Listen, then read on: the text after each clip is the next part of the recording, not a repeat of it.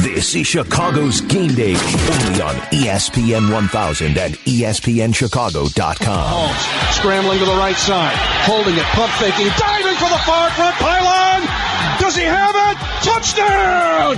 Kansas City! Tyreek Hill gets a block, 35-30, jet speed, 25-20, 15, 10, 5, snowshoes! Touchdown! Kansas City! The cheetah can run in the snow! And Andy Reid's big red revival and Patrick Mahomes' revolution continues. This is Chicago's Game Day. Lane middle, the 25, breaks left, 15-10, Gurley the touchdown! Feels good. Really good? Real good. Great, actually. This is Chicago's Game Day, only on ESPN 1000 and ESPNChicago.com. Was there a memo out a couple years ago where play-by-play announcers were supposed to sound exactly the same when the guys score? Because those were two different guys, with the Rams announcer and the Chiefs announcer.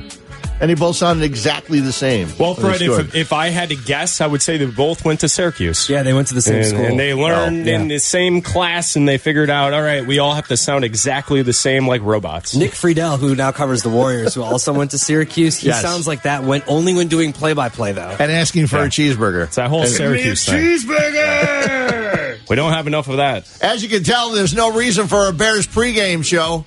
Fred Hubner, along with it's back to the two millennials and the old men. Chris Black, Adam Abdallah, Fred Hubner with you for the next 3 hours. We do have football to talk about after a couple of games yesterday. A couple of games where I was hoping for some little more excitement. I think Chris and Adam got a little more excitement at Goose Island yesterday, and we'll talk about that as they were out there for the. And also, if you were out there kicking.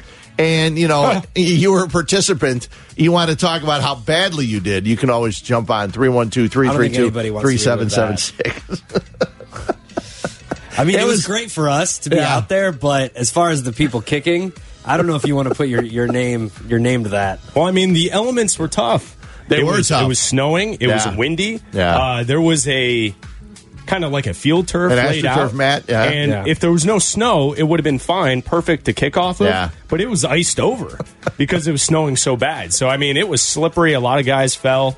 No one made the kick. 0 for 100, 0 for 101. Our contestant from Waddle and Sylvie missed as well. He did. He made it over the fence, though. They had like a fence. There you go. Yes. That was good. Supposed to be like a blocker. Yeah. So if you watch it, the video's on my Twitter at Adam A. Abdallah. He looked at it was straight. It was true. It was a nice kick. He probably only hit it about 30 yards. Yeah, Colin did a good job. It was nice. Well, that's not bad. But there were some games to talk about yesterday. Again, I was hoping both games would have been a little bit better. You saw two quarterbacks, the winning quarterbacks in the games yesterday, threw no touchdown passes. Yeah. We talk about the Bears, and we'll get into some Bears stuff in the 10 o'clock hour, kind of like wrapping up the season, and obviously talking about Chuck Pagano as the new defensive coordinator and things like that. But yesterday I was hoping for a little bit better games. Obviously, Chiefs fans or Rams fans are happy because they both advanced. We're 2 games away from the 6th straight season of the Super Bowl being a 1 and 2 seed. Which I was going to ask you guys, and anybody who wants to jump in, 312-332-3776. Is it the bye week that helps these teams advance, or is it, the teams having to play an extra game and then getting worn out? Because yesterday, the Colts, who looked really good last week, looked awful yesterday, and the Cowboys, who looked actually pretty good last week, did not look good at all yesterday. Is it just better competition they were playing, or having to play, back-to-back-to-back weeks? Well, Fred, I'll solve your riddle. The two better teams won yesterday. Okay. Because, here's what happens. And I know we all consume sports radio throughout the week. We watch all the talking head shows on ESPN television and First Take and all these different things, right? What happens is teams win on Wild Card Weekend, and then they get talked about because of the victory all week, like they have some magical momentum, which doesn't exist when you go against a better team. Mm-hmm. And that's what we saw yesterday. 2 of the hottest teams throughout the entire season, the Los Angeles Rams and the Kansas City Chiefs, showed why they were so good and why they had the bye week. They're just the better teams. The late game, Abdallah and I were talking about this yesterday. There was no discrepancy larger this weekend in DVOA, overall DVOA, than the night game last night. The Cowboys and the Rams. The Rams were second overall in DVOA. The Dallas Cowboys were 21st. Mm-hmm. That's a big discrepancy. So if we were going through the NFL season, and that was just in week 12, and we were getting ready to gamble, we would say, you know who's going to win tonight? It's probably the Rams, and they're probably going to cover. What was the spread in the game? It was 7. It finished at 7. So they covered. But like the point is, throughout the season, we see that stuff we pointed out. But this week, because the Cowboys won in wildcard weekend, they have all this momentum. Can they run the ball with Zeke and all this stuff? No. The Rams were the better team, and they showed it last night. And if you look at today's games, actually, one of the underdogs may be winning because the Chargers are by far, according to, if you go by DVOA and all the other advanced metrics, the Chargers are by far, not by far, but they're the better team. Now, the other one by far is New Orleans is by far the better team than Philly. Right. And I was talking about this earlier this week. I don't know which is better for Bears fans. Is it better if the Eagles win because then you're like, well, we could have probably beat the Saints, or is it better for Bears fans that the Saints win and it's like, well, see, that probably would have happened to us too? Well, you mentioned Bears fans, and Bears fans, a lot of them were expecting to be playing the Rams last night. Mm-hmm. The one thing the Bears did was they were really good at stopping the run throughout the year. I think they were number one against the run this year. I don't know if they would have been number one against C.J. Anderson and Todd Gurley. The Bears did dominate the Rams and shut down Todd Gurley weeks ago, but C.J. Anderson wasn't there. And it's amazing that both the Raiders and Carolina cut this guy because all he does is he looks like years and years ago, you guys were youngsters. There was a guy named Norm Bulash. They called him the human bowling ball. Yeah, there's always been one big guy, the big guy that would run the ball, and that's what he looks Means like. Was our guy back in the day. Yes, in the he 90s. was. Yeah, yes, he was. And Christian Okoye is a guy who he was a little bit bigger. But yesterday, the C.J. Anderson, 123 yards and 2 touchdowns. Gurley rushes for 115 and a touchdown. Goff wasn't great. 15 for 28 for 186. And, you look at it, Sean McVay now becomes the youngest coach to ever win a playoff game. Yeah, so, I can't wait for his video game to come out because he passes up John Madden. That's right. How amazing is that? Now it'll be McVay 2000. Yeah, that'll be fantastic. McVay 20, right? If you shared an elevator with him, you will be offered a head coaching job. Man, I'm in the wrong elevators, apparently. I know, me too. Yeah, but Fred, to make your point, and you take a look at everything, and I know a lot of the social media conversation during these games in this city last night was, the Bears should have been playing in this game. Well, that's not how it works. No, I get a Bears fan who wishes this team were playing this weekend, but listen, you should have won. Yeah. And I know I don't want to rehash what we went through for the last week, right? With Parkey and everything and the missed opportunities, but there's a reason why you didn't play in this weekend. Now you have to go into this offseason. You got to fix some things, mainly the kicker. Yeah.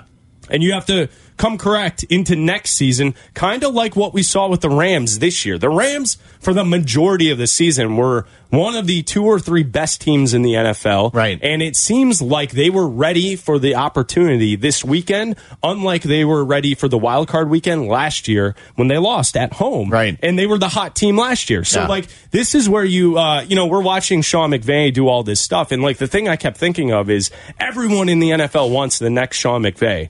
And I think in Chicago, we have something that's pretty close. Matt Nagy. Now, can he rally the troops so the momentum doesn't stop when we start next season? Because the Rams, it seemed like it didn't affect them at all that they lost last year in the wild card. They built upon it. Yeah. But this year for the Bears, you don't want to see a Jacksonville-like drop-off where all of a sudden you get into next season. Maybe the first quarter of the year is kind of tough. Maybe you're behind the 8 ball in the record, and things kind of don't hit the same way. But this year with the Rams, it seems like everything clicked from the moment they started this season. Which doesn't always happen. Right. No, and you want to be able to have a coach that's like Sean McVay. I don't know if Matt Nagy would be willing to run the ball for 273 yards. Either do I.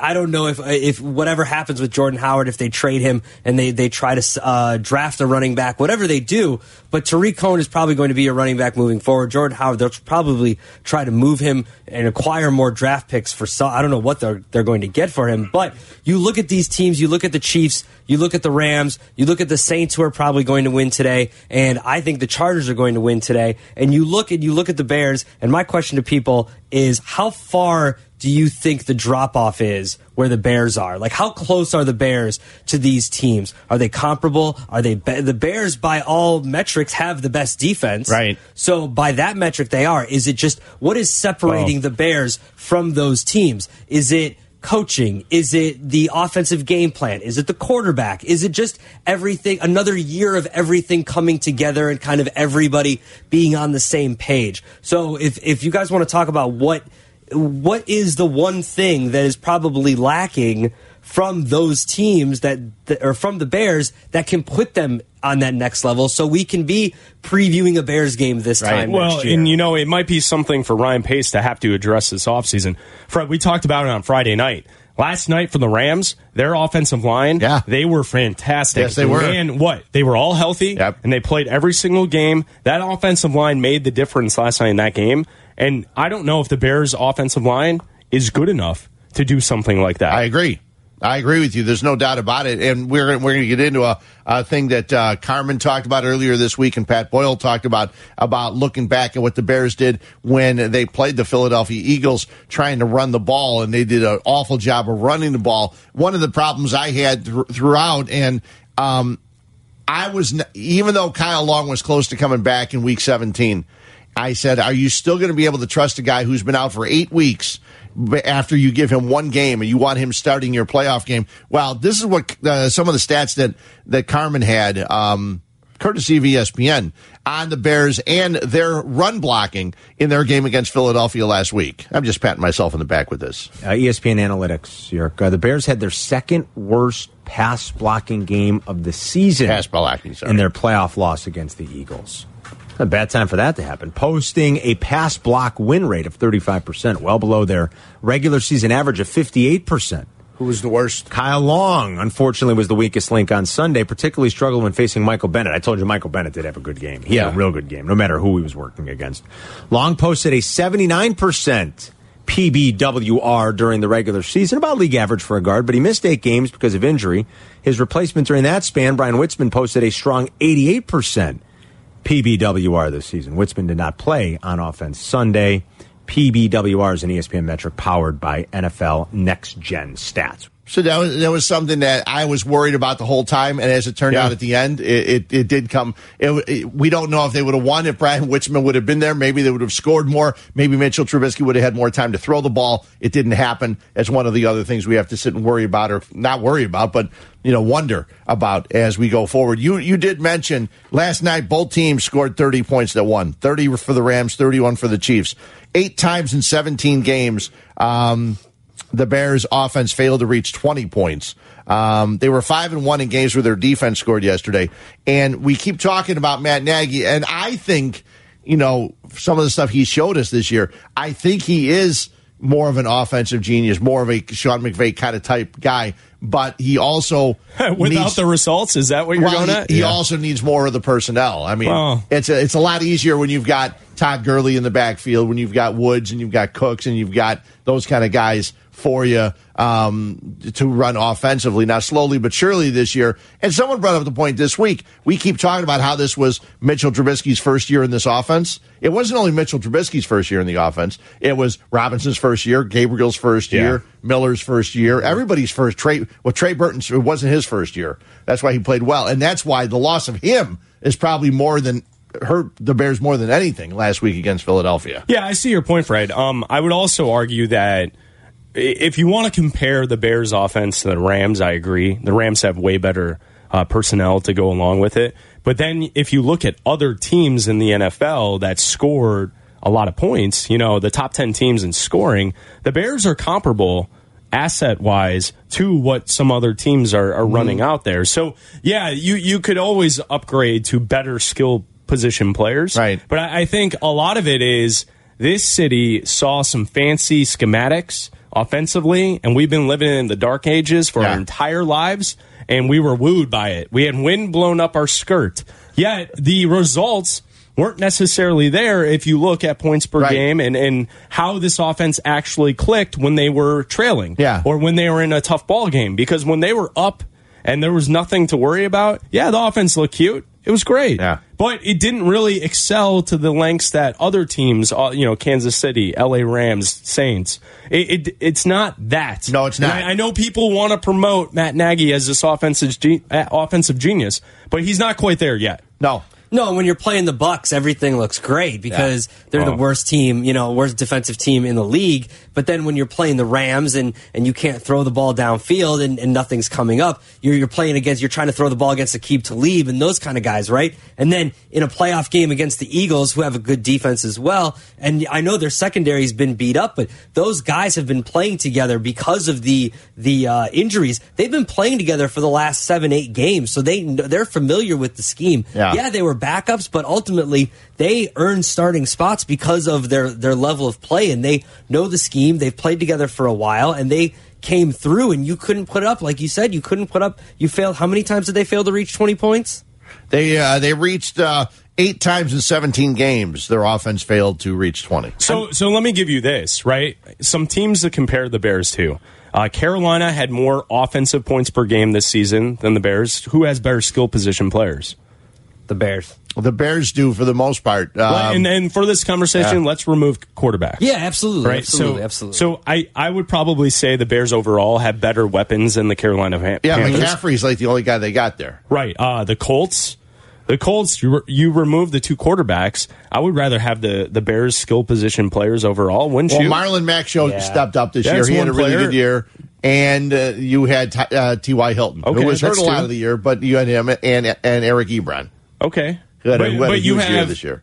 Gabriel, you have, White, not White, Miller. Right. I'd rather have the Bears weapons. Yeah, overall, the package of weapons in Seattle. Seattle was 4th in offensive points per game. Who has a better set of skill set players there? The Bears do. Mm-hmm. Yeah, so there's an element of underperformance from this offense. I know people don't want to say anything negative about this offense because it's so flashy and so new to them, but listen, they need to produce more points for this team to go farther. There's no doubt. They definitely do. Real quickly, let's run out to Lake Forest. And Paul, you're on ESPN 1000. Hey, Paul, what's up? Good morning, guys. What up? Great listening to you guys. Love it. Thanks. 2 quickies. And first point is I believe Parkey is going to be brought back next year for training camp, and somebody's going to have to beat him out. And that's because of our society in which we live today. It's not really meritorious. Failure doesn't preclude dismissal. And it actually garners sympathy. So they're going to give the guy another shot, and if he gets beat out, that's better than just kicking him to the curb. But my real point is this. Parkey let us down because he was mentally inept, right? Yeah. Trey Burton let us down because he was mentally inept. We all know now that he didn't have an injury. Okay, so he knew the offense the best. He knew Philadelphia the best. And he gagged for whatever reason. If you can't handle it mentally, that's fine. I mean, everybody's different. But what's the difference between what Cody Parkey did to the Bears and what Trey Burton did to the Bears? I appreciate listening to your answer. Thanks. Paul, I appreciate it. And I was waiting for a call like this all week long because for everything that Cap and Pat Boyle got out of Trey Burton, it was spun the wrong way, in my opinion. Trey Burton came out and said, I had an injury. Yeah. And then he went on to talk about his anxiety. Mm-hmm. But the injury was real. Right. Okay. I did 4 shows with Trey Burton during the course of the season. Yeah. And Trey Burton wants nothing more than to go on out and win again. Okay. Trey Burton last year threw the Philly special. Okay. Anxiety gets to people. Okay. Mm-hmm. And I understand that. And he talked about his battles with anxiety. But I think when people listened to some of that interview and how they talked about it afterwards, they thought that the anxiety is what kept him out of the game. That's not what kept him out. It was the injury. No, it's an injury.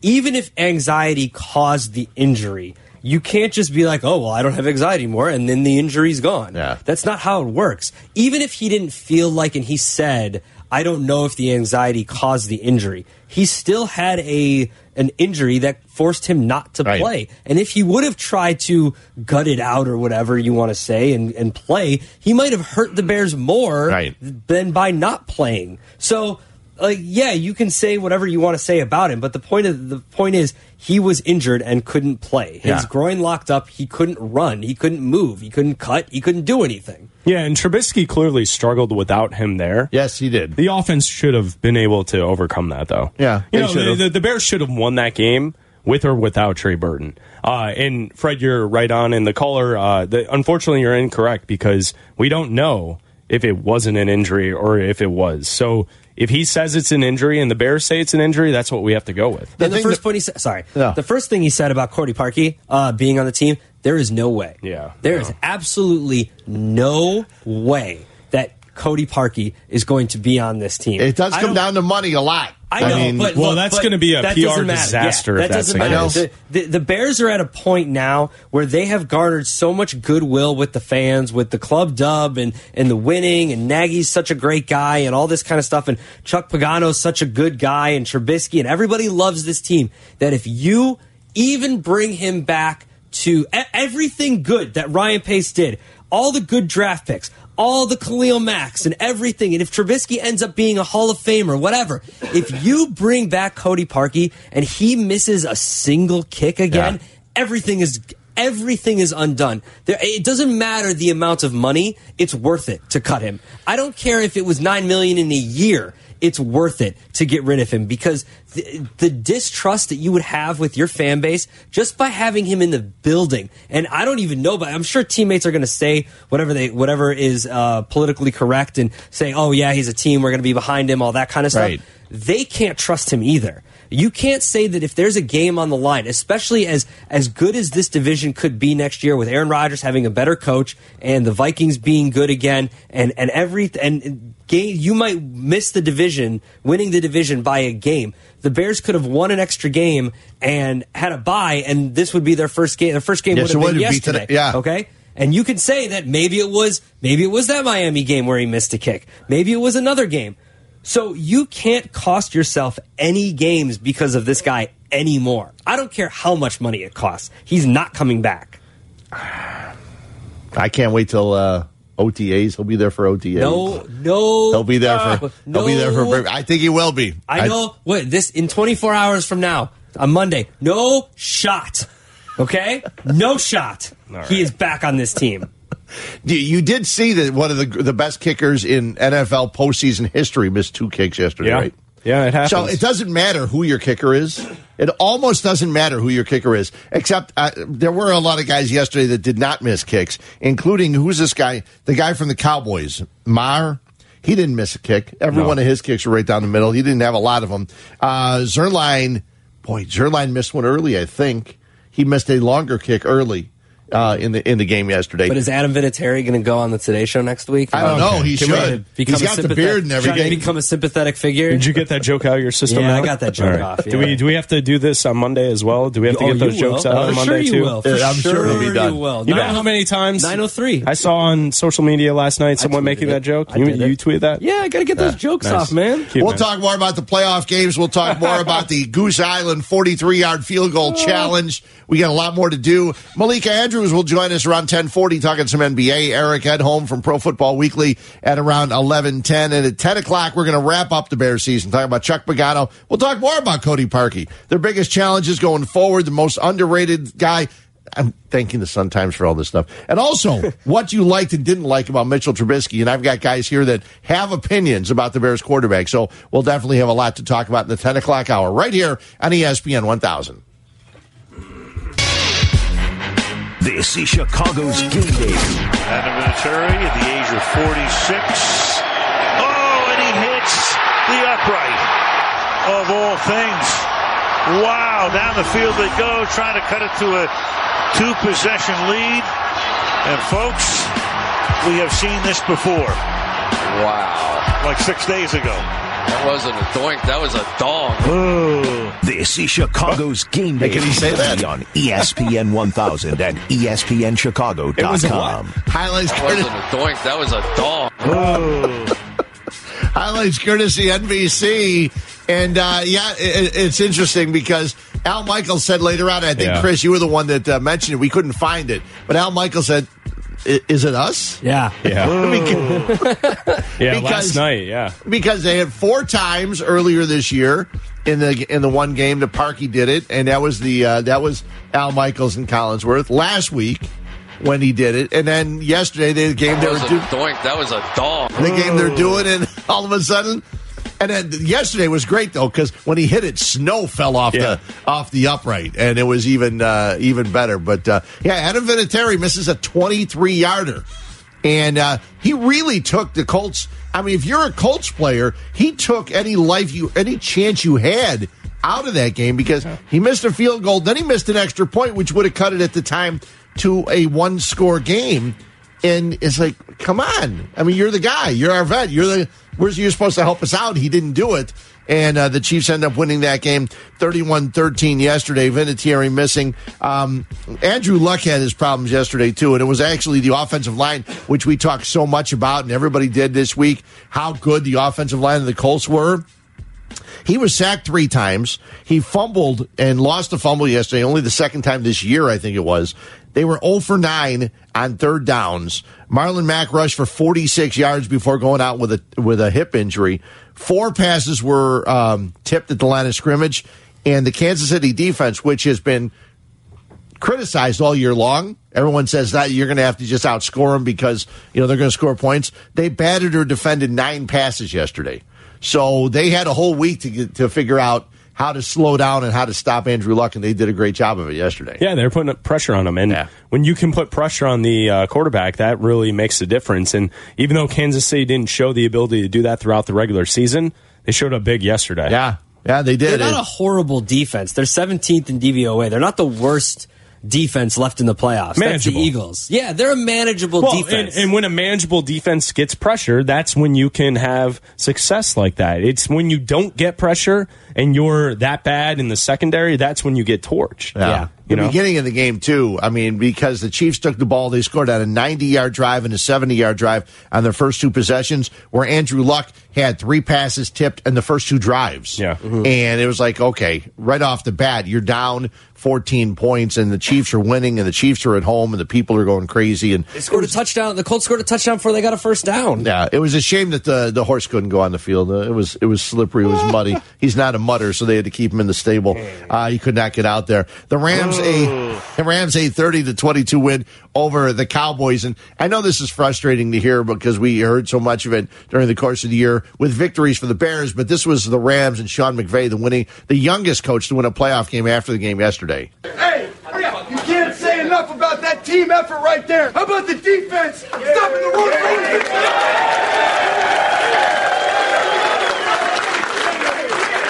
How about the offense rushing for 275? 200-plus 100-yard rushers. Where's C.J. Anderson at? Give it up, C.J. Tom Gurley, where's he at?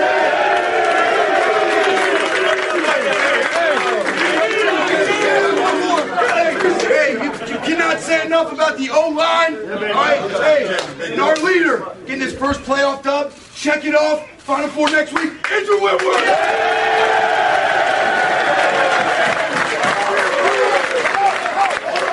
Let's go, baby. Family on 3. 1, 2, 3. That was frustrating. It sounds familiar. I was waiting for a boom. I was waiting for a boom in there. You know what else it sounded like? It sounded like there were a heck of a lot more than 54 guys in there. Yeah. It sounded like there were like 100 people. Friends and family. Especially after that first one. But you know why Andrew Whitworth got he didn't win before? Because he played for Cincinnati. And they never could win a playoff game. Yeah, and bad. He was there constantly all the time, and they could not win. Quickly, we were talking Bears because they're not there, and we'll talk a lot more about that in the 10 o'clock hour. But let's go to Griffin, Indiana. And Mad Mac, you're on ESPN 1000. Hey, Mac. Hey, one quick question. What's DVOA? It's an efficiency stat for units of football. So, like, they take a look at overall offense, defense, special teams. They've got a bunch of numbers that go into it, and it gives you an efficiency rating. And they also weight it, so later games are weighted more than games in the beginning of the season, so it takes into effect how teams come together towards the end of the year. Is that an ESPN prepared? No, it's from Football Outsiders. FootballOutsiders.com. Okay. All right. Here's the point. Regarding Cody Parkey, I love all your shows on ESPN, but you guys are so incredibly demonstrative toward the guy. The ball was tipped with a defender's left hand. It pushed the ball to the left. If it wasn't touched, if the offensive line would have done what they did, what they were supposed to do, which is keep those guys from penetrating, the ball would have made it by 8 feet. Mad Mac, first on Cody Parkey, did you see the first kick that he attempted? Yeah, the one that went through, right? Yeah. How did that look to you? I think it made it through the 2 yellow posts, right? Yeah, it did. Did they look confident? Did it look like it went through high in the net? When you look at the scoreboard at the end of the day, you either won or you lost. Okay. How you did it is irrelevant. All right. What's point 2? The ball got tipped. The point 2 is that I don't hear anybody on ESPN who ever saw the overlay of where that invisible 11th man was. That guy would have been right where that touchdown pass was thrown. Yet nobody wants to fire the defensive coordinator for the Bears. But Mad Mac, and we appreciate the call. It's not the defensive coordinator's problem for not having 11 guys on the field. The defensive coordinator puts the play out there. It's the player who wasn't there. They have a package. They call the package that's supposed to be out there. Yeah. And if the defensive player's not there, and I think it was Sherrick McManus. I can't be 100% sure, and I haven't heard anybody else say it, but Adrian Amos was there. But I don't think Sherrick McManus was out there. Also, one more point on the Cody Parkey kick. A bunch of kickers have talked about it this week since it's been the hottest topic. The kicker has been the hottest topic. Did you know that the kick was tipped? I know it was tipped. Okay. But it's also on the kicker on anything from that distance, from 40 yards out, to get enough lift on it so it's not tipped. And there wasn't pressure. All he did was hold his hand up. It's not like he jumped or anything. All he did was hold his hand up and he tipped it. It's on the kicker. It's on Cody Parkey to get enough lift on it. Jay Feely talked about it. A bunch of other kickers have talked about it. You got to get enough lift on it to get it over the hand. At Goose Island yesterday, we saw a bunch of people get enough lift to get it over the 10. What was it? No, it wasn't 10 feet. It was about 10-foot high fence. 8-foot fence. Almost, about an 8-foot fence. Okay, so that's like someone who's 6 feet tall holding up their hand, right? Like this. And you know the other thing too is that you look at it, and I've never seen a ball that was tipped go so over and over like it did. Yeah, like the rotation wasn't affected whatsoever. No, not at all. Yeah. It was. Well, that's why if you saw the first kick looked weak. And whatever, wasn't it Mac? Mad Mac. Yeah, Mad Mac calling in. Whatever you want to say, the first kick looked weak. The second one was weaker. And none of this would be a problem if he actually made kicks throughout the regular season. Right. We would feel bad for the guy if he just missed this one kick. I agree. What did he miss, But 11? He was terrible this year. He was 3 for 3 and he's a before that kicker. one. Yeah. You're supposed to make kicks, Mad Mac. It's real simple. Whatever you're... It's real simple. You're supposed to make it. Let's go to Racine, Wisconsin, because I like this guy's point. George, what's up? Yeah, hi. Thank you for having me on. The Bears have to get rid of Chris Tabor. He's very, very bad special teams coach. He didn't help the kicker to elevate his kicks. He doesn't even do well with the punter. And at that New England, the Patriots game, he gave up a touchdown on a kickoff and a punt return on a kickoff. That's 14 points. He brought the field goal kicker in from Cleveland, and I think that's a problem. They have to get rid of him. George, appreciate the call, and I want to get rid of Chris Tabor for a lot of reasons because he has done a miserable job on special teams. People keep saying, well, he's done a good job on special teams, and people, Pat O'Donnell's getting a break because Pat O'Donnell's last punt was a 28-yard punt, which set up Philadelphia to march the ball downfield. Okay, the defense didn't help out at all either, but Pat O'Donnell's job is to put the ball deep in the territory so that Philadelphia's got to go the length of the field. He had a 28-yard punt. I mean, special teams was bad all season. It was real bad all season. 27th in the league. And I know they had a returner who's all pro, but somehow the special teams unit was not very good. And I'm not a big fan of kickoffs being returned. I've said it all year long because the NFL doesn't want kickoffs being returned either because they give you the ball at the 25-yard line. Just let the ball go in the end zone, take it at the 25. Usually you're not going to get it to the 25, or there's going to be a holding penalty or a block in the back, and you're going to start at the 17 or the 12 or something like that. But if you're going to have Tariq Cohen returning punts, let him return kicks where at least he gets a better chance. You have more opportunity as a kick returner.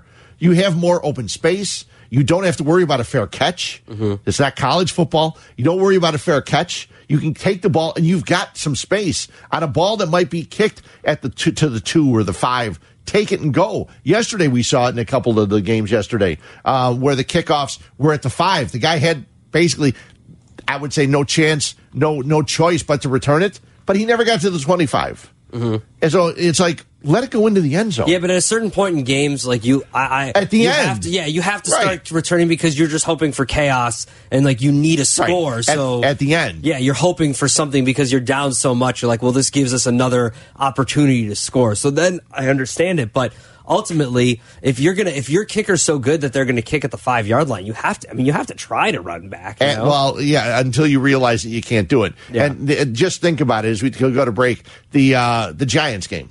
I was in the car. We were doing the pregame show for the Giants game, me and Steve McMichael. By the time I got to the car, it was already 7-0, and I couldn't figure out why. It's because the Bears tried to field the kickoff. It bounced off of, I want to say it's Meisel's chest to the 2-yard line, and that's where they fell on the ball.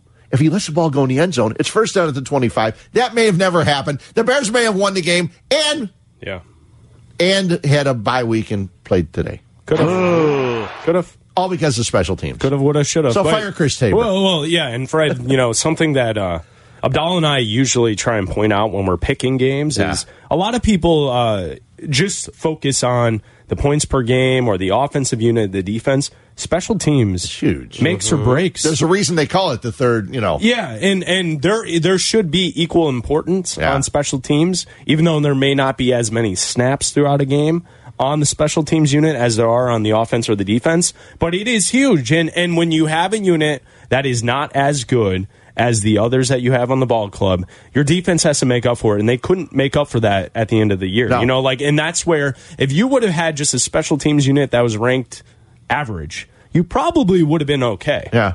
You probably would have, because the things you're talking about would have been corrected. And that's what needs to change going into next season. Even though there was a mistake on the Chiefs' special teams yesterday, and who's the first guy? They couldn't show Dave Tobe quick enough yesterday. Yeah. Well, that Giants game you're talking about, the Giants special team, number 1. Are they? Mm-hmm. There you go. So they got that going for them. Yes, they got that and Eli Manning. And Odell Beckham, who can play when he wants to, apparently. We're going to take a break, get back to it. Hey, Mike Golic Jr. is going to join us. All right. After his attempt at a 43-yard field goal yesterday. Yeah, it was fun. Break that down. Yeah, it was fun hanging out with him at Goose Island yesterday. Cool. So he'll join us. He'll talk about his kick. And the scene, there was nothing more Chicago than us rallying around together, having fun based on someone else's expense. Is there anything else more Chicago than that? No. And people I said it yesterday. The marathon, Taste of Chicago, people loved the Olympics. It was great. The World Cup. This is the best event Chicago's ever had. It was fantastic. The best event Chicago's ever done. And Abdallah and I have been to the Goose Island tap room over there on Fulton. But this way, it just brought a lot more people over there so they can realize where they can go and get really, really good beer all the time. Yeah, for sure. It's so close to the United Center. Yeah. Going there before or afterwards is a great thing to do. So we'll talk with Mike Golic Jr. at top of the hour. Malika Andrews will join us at 10:40. And coming up next, Fred, from that event yesterday, I actually have some good positive news that came from it. Okay, I'm looking forward to some good positive news. It is the two millennials and the old man. This is Chicago's Game Day, only on ESPN 1000 and ESPNChicago.com. Welcome back in. If you were one of the people that attempted the kick yesterday at Goose Island, sorry you missed. I know people would say, well, how about the guys that made it? Nobody made it. Yeah, no one made it. Abdallah and I were there with Mike Golic Jr. He'll join us at 10 o'clock. You'll also see the footage of him on SportsCenter. I saw it earlier this morning. They're also going to play it on Golic and Wingo on Monday morning. Thanks to Renee and to Todd at Goose Island for having us all out. It was awesome, Fred. And it was such a fun event because they blocked off the street in front of Goose Island on the west side over by the United Center on Fulton. And they had streetcars set up, so there was food, there was beer, there was people hanging out. If you weren't kicking, there were probably 300 people just watching and cheering. Mm-hmm. It was awesome. And no one made the kick.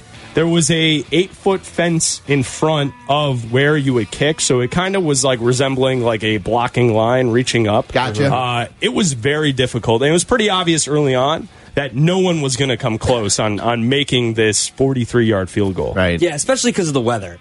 It had a lot to do with people slipping, and it was pretty evident early on that when the first 8 out of 10 people hit the fence, that they didn't know you need to get lift on these kicks. Right. And we were talking during the break, nobody got the look of a kicker. When a kicker, during today's games, if you think you can do this, watch a kicker on a field goal and what they do. The follow through. And watch a kicker on a kickoff. We had Dan Durkin was on Waddle and Sylvie on Friday, and he kicked at Illinois. And he said when he was taught to kick, you always it's like a golf swing. Right. You always let the crowd tell you whether or not you've made the kick because you're supposed to keep your head down, just like a follow through, like when you hit a golf ball.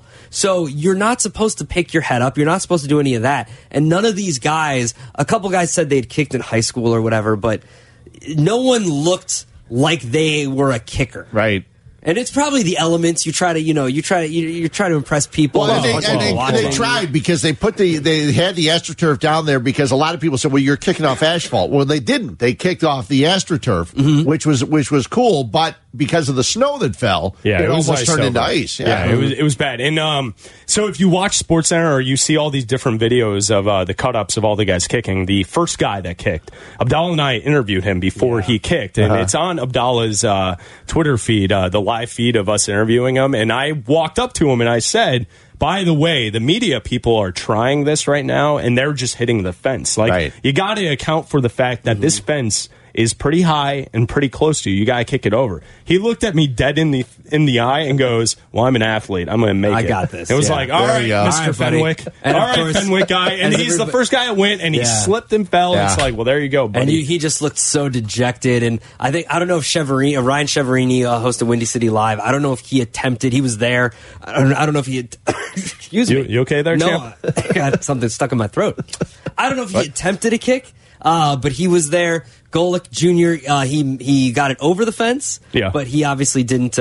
He didn't make it. Spoiler alert. We did not attempt to kick. I didn't want to put the people to shame, but we did not attempt. Yeah, I mean, to be honest, when you get there, it was pretty obvious no one was going to make the kick. So there's like I looked at Abdallah, I was like, well, there's no way I can get that. There's no way I can do that. So why even make it embarrass yourself? So I mentioned before we went to commercial break that there is some good news to come from this.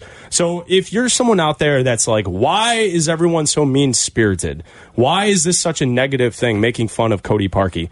Since there was no winner yesterday, Goose Island offered up to donate $20,000 to the charity of Cody Parkey's choosing, and that charity will be Laurie's Children's Hospital. Very cool. So the Goose Island will be giving $20,000 to Laurie's Children's Hospital. We all had fun. It was a great time. Mm-hmm. Everyone enjoyed it that was there. Even the people that missed, the guys that were kicking, they fell, they got up, they laughed.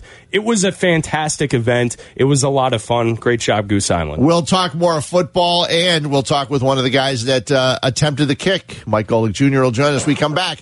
It is Black Abdallah. This is Chicago's Game Day, only on ESPN 1000 at ESPNChicago.com. Rams in the huddle in their royal and yellow throwback uniforms, attacking the peristyle end of the Coliseum. Goff under center, turns left, gives to Anderson, and he puts it in the paint. Touchdown, LA! C.J. Anderson powers through the left side. He puts it in the what? The paints? I don't know, Fred. I don't know what that means. I guess you got to be a Rams fan to know what that means. Fred Hubner along with Chris Black, Adam Abdallah, and the Rams are moving on after a 30-22 win over the Cowboys yesterday.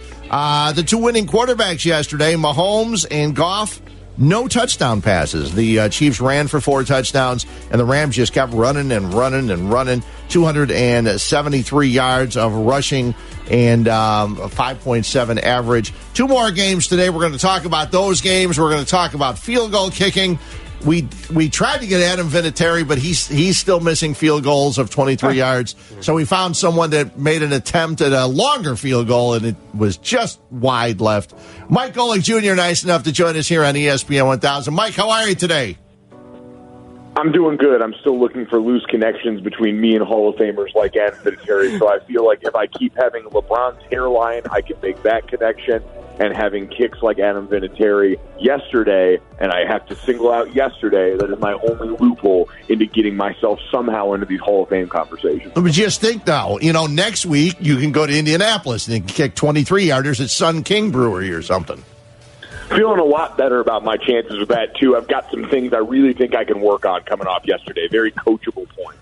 So, Mike, yesterday, Adam and myself were out there with you, and we got to see all the people here in Chicago come out and watch people attempt these kicks. For someone who doesn't live here, coming in to try this kick, what was your impression of how people supported and came out for this event? I think it was really fun, and we made this comment multiple times yesterday, just seeing everyone with the right attitude about this. Like, obviously, it's a week removed from a pretty painful experience for everyone involved. It was something that the Goose Island wanted to make a learning experience, a reminder that kicking a 43-yard field goal is tough. And, yes, none of us are paid professionally to do that. Like, everyone came in with that in mind, though. People enjoyed it. People were really excited. And I thought there was a lot of genuine desire to hit this kick. Like, I came out there and I'm, dressed in football pants that the Golic and Wingo people bought off the internet that had the pad sewn in it. Like, I haven't seen that since I was in Pop Warner Ball. But, you get other people up there that are showing up with cleats that have a very real warm-up routine. And then even when they missed or fell on their behinds or anything like that, like, everyone got up, everyone was enjoying it. I think overall the way everyone approached yesterday was really refreshing, and it was nice to see. I think you won. You basically made the kick because you went first before anybody else did. So you cleared the fence when, the first 8 out of 10 people hit the fence right off the bat. You didn't hit anybody in the face, which someone did, and you didn't fall, and you didn't hit anybody in the marbles either, which someone did. So to me, you won. You know what? I won in all those regards, but I'll tell you where I lost. And I hear this all the time where guys that are aging out of their given professional sport will always say, I know it's time because when I turn on the tape in the middle of the week and I see some guy getting beat and then I realize, oh, man, that's me. Like, I start to look less athletic or I start to do things that aren't necessarily what I've always been known for. When I saw just how unathletic I looked swinging my leg in an attempt to make that kick, it was a humbling reminder that I may have played offensive line, but I only loosely qualify as an athlete. Mike Golic Jr., nice enough to join us. There were a couple of games yesterday with guys that were getting paid to kick field goals. And the Adam Vinatieri, the only thing that, I bring this up, he missed a 23-yarder. He also missed an extra point. And those were huge because at those times, he could have actually put his team into the game, even though the Chiefs were probably going to win. At least the Colts might have had a chance. But him missing a 23-yarder had to let his teammates down a lot because they actually could have gotten within striking distance. Yeah, and it's one of those things that no one's ever going to point the finger at Adam Vinatieri because obviously he's been such a consistent force and especially a consistent force for that team this season. But there's no doubt that the kick before the half was devastating. To put them at that point, it would have been within 2 scores of Kansas City, who had dominated the game up until that point, and you could have said then it was still only up 2 scores. It felt accessible at that point, and that took the wind out of everybody's sails. The offense had struggled to get anything going until that last 2-minute drive. The defense was holding on for dear life against a Kansas City team that we knew was going to come with more firepower and better protection than they saw against Houston the week before. And it's the testament to what we hear all the time, complementary football. When you're a team that's sort of built on every unit working together, the offense controlling the football, the defense being timely, coming up with plays the way they did last week, and then special teams having that consistency. Once you falter in a couple of those areas, the house of cards comes crashing down. What did you make of the Rams' ability to run the football against the Cowboys last night? was amazing. I mean, and C.J. Anderson's, like, you watched that game last night, and Todd Gurley, who we know has been dealing with a number of injuries down the stretch, and they said was healthy coming into last night, but we know that only loosely means healthy. He was able to be in pads and be on the sideline. It was impressive. That was the area I had the most questions about this Rams team, just because down the stretch of the season, when you looked in the interior, especially of that offensive line, I thought they had finally started to show a little bit of weakness in that area and that the Cowboys would be able to exploit it. But you give the Rams credit. One of my favorite things is they don't do a lot. It is the illusion of sophistication, as it was once built to me. You move all these motions around, and you have all these different formations, and you run a lot of 11 personnel, and then you're basically just running inside and outside zone until the cows come home. And it gives you an opportunity as an offensive line to go run, to get guys cut down, and they took great advantage of it. And a Cowboys defense that had been led by those great linebackers finally seemed to have met a team that was able to get up on them, that was able to be physical with them at the point of attack in a way that they had been doing to other teams really since that Thursday night game against the Saints. What did you think of the Colts play yesterday? Did they just finally run into the buzzsaw that is the Chiefs, or did they kind of have some missteps that cost them that game? Colts play calling at the beginning of that game really threw me for a loop. It was, the 0 for 8 on third down going through the first three quarters was an alarming stat, first 2 or 3 quarters. But it was really just the way they had set it up. It was so much passing. You saw so little Marlon Mack. Even when they got down at the beginning, as we mentioned, it was relatively a 2-score game, a 14, 17-point game for a lot of the middle portion there. You don't have to get too far away from your game plan if you are the Colts. And I felt like they took away what that line did best. And so you saw towards the end of the game, Justin Houston, D. Ford, able to tee off on Brady Smith and some of these tackles, because as good as this offensive line has been, they've been great because they've been allowed to run a lot of play-action pass off that run action. And so you start majoring in as much drop back as they had to because of the flow of the game, and you put guys in a position where Kansas City doesn't do a lot great on defense. They rush the hell out of the passer. Like, they have guys that can absolutely get after the quarterback, and you gave them more opportunities to do that, which is the last thing on earth any offensive line wants to do, even one as good as the Colts. Mike Golic Jr., nice enough to join us here on ESPN 1000. Mike, about a week or so ago, Trey Wingo brought up a stat which I was embarrassed that I did not know. But for the last 5 years, the Super Bowl was the number 1 or number 2 seeds. It actually was 9 times the number 1 number and once the number 2 seed. We're 2 more games away from having that probably happen again. Is it because of the bye week where they get to rest? Is it because the other team has to play that other game and people can find their problems? Or is it just because the 1 and 2 seeds are the better teams each and every year? I know it's kind of a cop-out, but all the above, right? Like, all of these things, these little things matter, especially at this portion of the year. Like the amount of travel. We talk about the team in an AFC who I love, and at the start of the season was my Super Bowl pick in the Los Angeles Chargers. But you look at what that team's got to do now, going on the road twice now to the East Coast to begin the playoff run. That's a difficult thing for any team to do, let alone a team who is dealing with injuries to a couple of their running backs, to their one of their star wide receivers. They're getting a tight end back off, injury, and Hunter Henry, who's been down most of the season. Like, all of these little things add up for teams along the way. And so when you combine that with the fact that you also handled your business to the extent that you were, the 1 seed going into the tournament, like, I think we kind of underestimate what each of those things can mean. And then when you stack them all up, of course, that gives you an advantage. When you look at the Chargers and the Patriots, I think if you're listening to all the talking heads this week and you're looking at all the research, it seems like all the stats would suggest the Chargers are by far the better team. But everyone suggesting the Patriots are going to win are just using things like, well, it's Tom Brady, well, it's Bill Belichick, well, it's at Foxborough. What do you think of this matchup? Because the analytics are pointing towards the Chargers. Yeah, no, I would say all that too. And then I looked up the other day, and the Patriots were 4th in offensive efficiency this year. Like, yeah.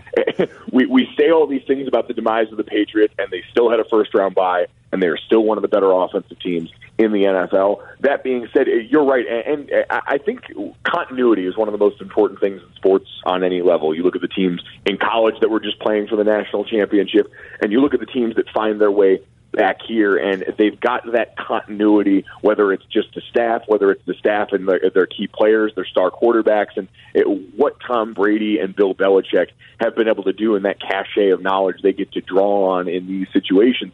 I think it's substantial. Now, I picked the Chargers because I don't think they're a talented enough team this year. I think when you've got a Rob Gronkowski who's on the field and a lesser version of himself, it's not like years past where we've seen the Patriots win without him when you fully adjust it. They've had to adjust to Rob Gronkowski finally starting to look like all of these injuries have taken a toll and things have added up on him. They've had to deal with Josh Gordon, who was their leading receiver at the time, no longer being a part of this team. They've had to deal with a defense that has no Matt Patricia and has looked worse than even the Patriots defenses in the past that have made chicken salad out of chicken you-know-what on a pretty regular occasion. So when you add all those things up and you have a Chargers team on the other side that showed the ability last week to take some chances game plan-wise, to do some things creatively that we normally associate with New England, being so reflexive, having this ability to take away the thing that you do best. And we know the whole story. The Chargers going with 7 defensive backs last week after not showing that look for any long period of time during the season. Like, I think when you've got a team like that with Anthony Lynn that's willing to take chances and has an understanding of what you need to do to stifle the opponent, I think that makes them dangerous coming on the road, even in a place like Foxborough.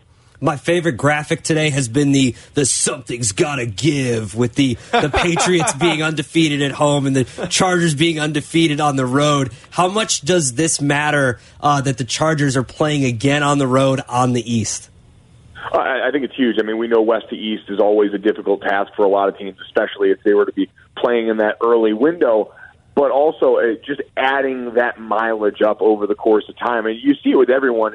You can't help but feel it as a player. I mean, just being on a plane after games like that, you get home and you feel the effects of that a little bit more, especially on these long flights. And going out there, you're trying to adjust time zones, which they've done, and obviously this isn't their first time doing it, but every time it's just still something you've got to be cognizant of. And for teams and in sports in general where you try and build so much regularity into your routine, whether it's at home on the road, it's just one more thing you've got to think about going into a place that's already very difficult to play. We know weather-wise it's certainly not going to be Southern California in New England today, so you've got to measure and deal with that along the way as well. Like they're all factors, certainly, that just become, again, enough of a thing you have to think about to take away from, all right, we're trying to make this day as easy and streamlined as possible, which is everyone's goal. Another minute or two with Mike Golic Jr. here on ESPN 1000. Back in Week 11, I'm flipping channels, I'm watching games. I'm not sure if the Bears were playing in the afternoon or whatever, but I flipped over and saw the Saints were playing the Eagles, and it was 41-7. And Drew Brees on a 4th down was dropping back to throw to Alvin Kamara, and I said, what the hell is going on? And they scored a touchdown. It was 48-7 was the final. These two teams meet again. What do you expect from this one? Do you expect the Eagles to remember what happened there? And the last couple of weeks, the Saints' offense seemed to struggle. Do you expect those struggles to continue? I don't for them. I don't expect it to look like that. For whatever reason, this Eagles team, the minute they bring in the reliever and Nick Foles, things seem to change for them around the postseason. But I expect it to be closer. Clearly, you heard the comments from Jason Peters and some others.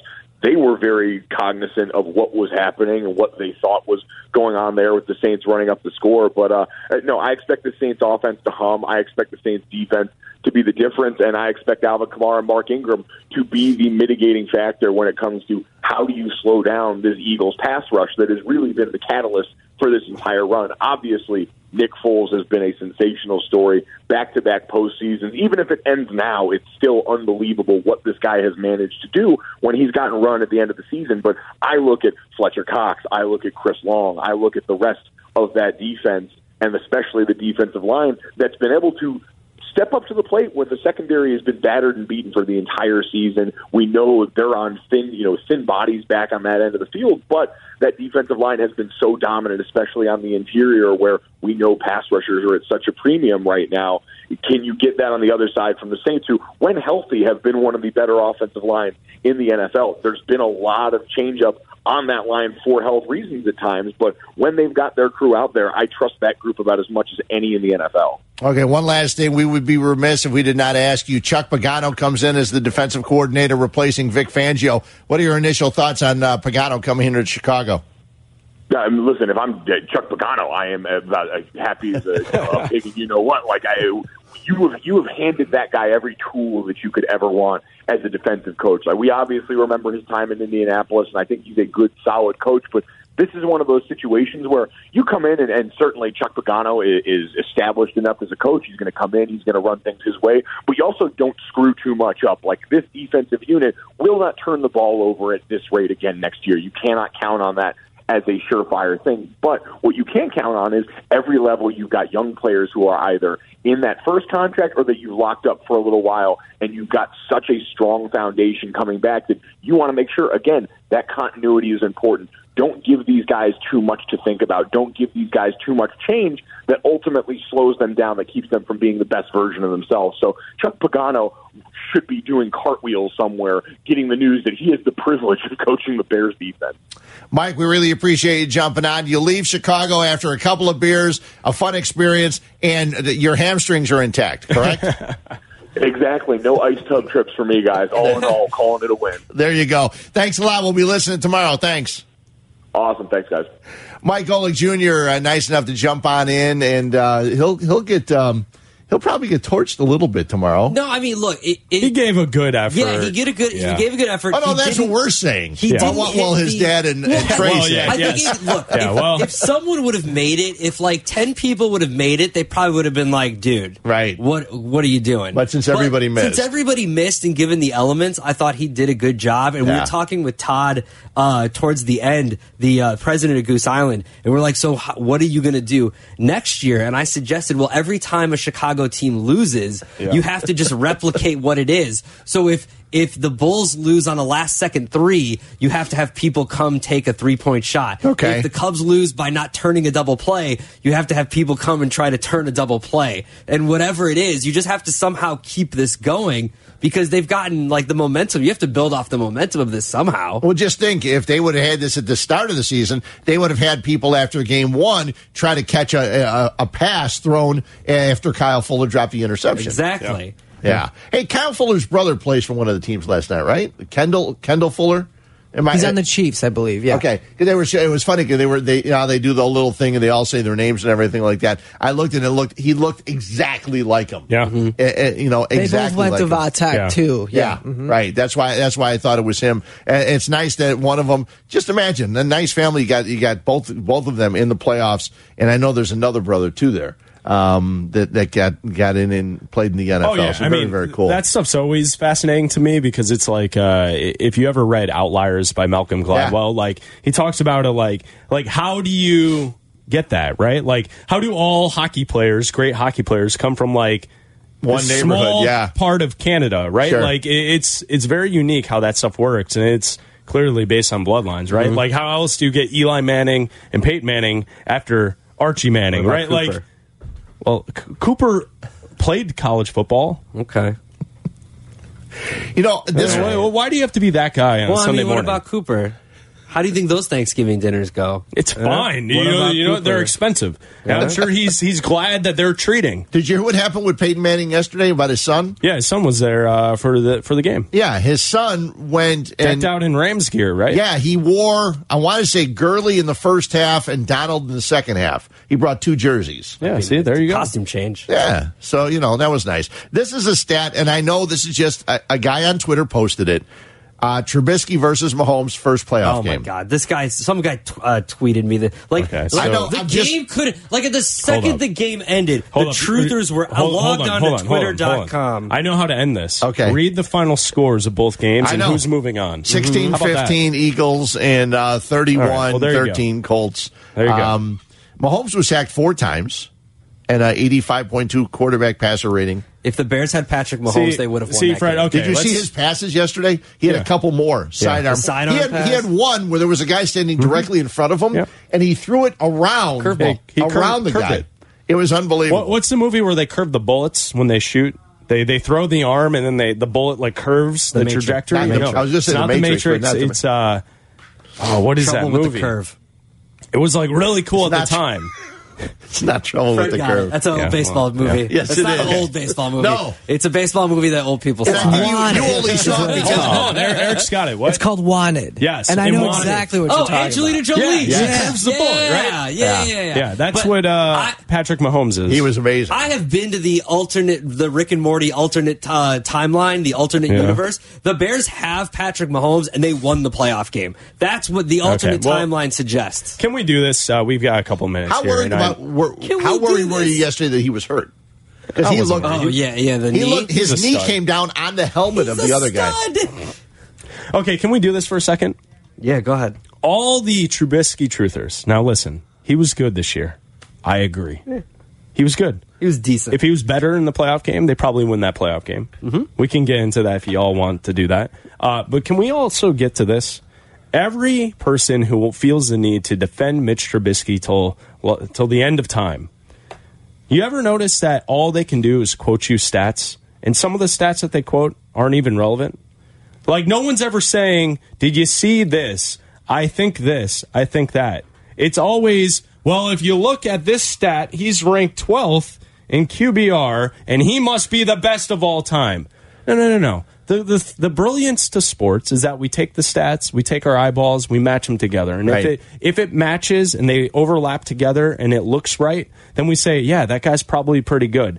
Not at all times, the eyeball test doesn't match with Mitch Trubisky, and that's where the questions lie. Right. We get it. He has a good completion percentage. We get it. His QBR was fantastic. Mm-hmm. We understand that. The offense didn't put up the points that they needed to. Yeah. Who gets blamed for that? It's not Trubisky, apparently, because he has this QBR that I'm unaware of. So, when you want to have the conversation, take both, put them together. That's why Mahomes is so crazy, is because the eyeball test tells us he's probably elite, and he's probably something we've never seen before, and the numbers back it up. Do you think that comparing, if you're going to compare quarterbacks, comparing Trubisky to Goff is better than comparing him to Mahomes? Absolutely. Because Goff won yesterday, but he didn't perform all that well. No, he didn't do a lot of great stuff. He threw a couple of passes over the middle on completions, which Mitch has done in the past. Sure. He didn't do anything special yesterday, I didn't think. No, he didn't. There were some numbers in the Sun-Times. This probably comes to your point.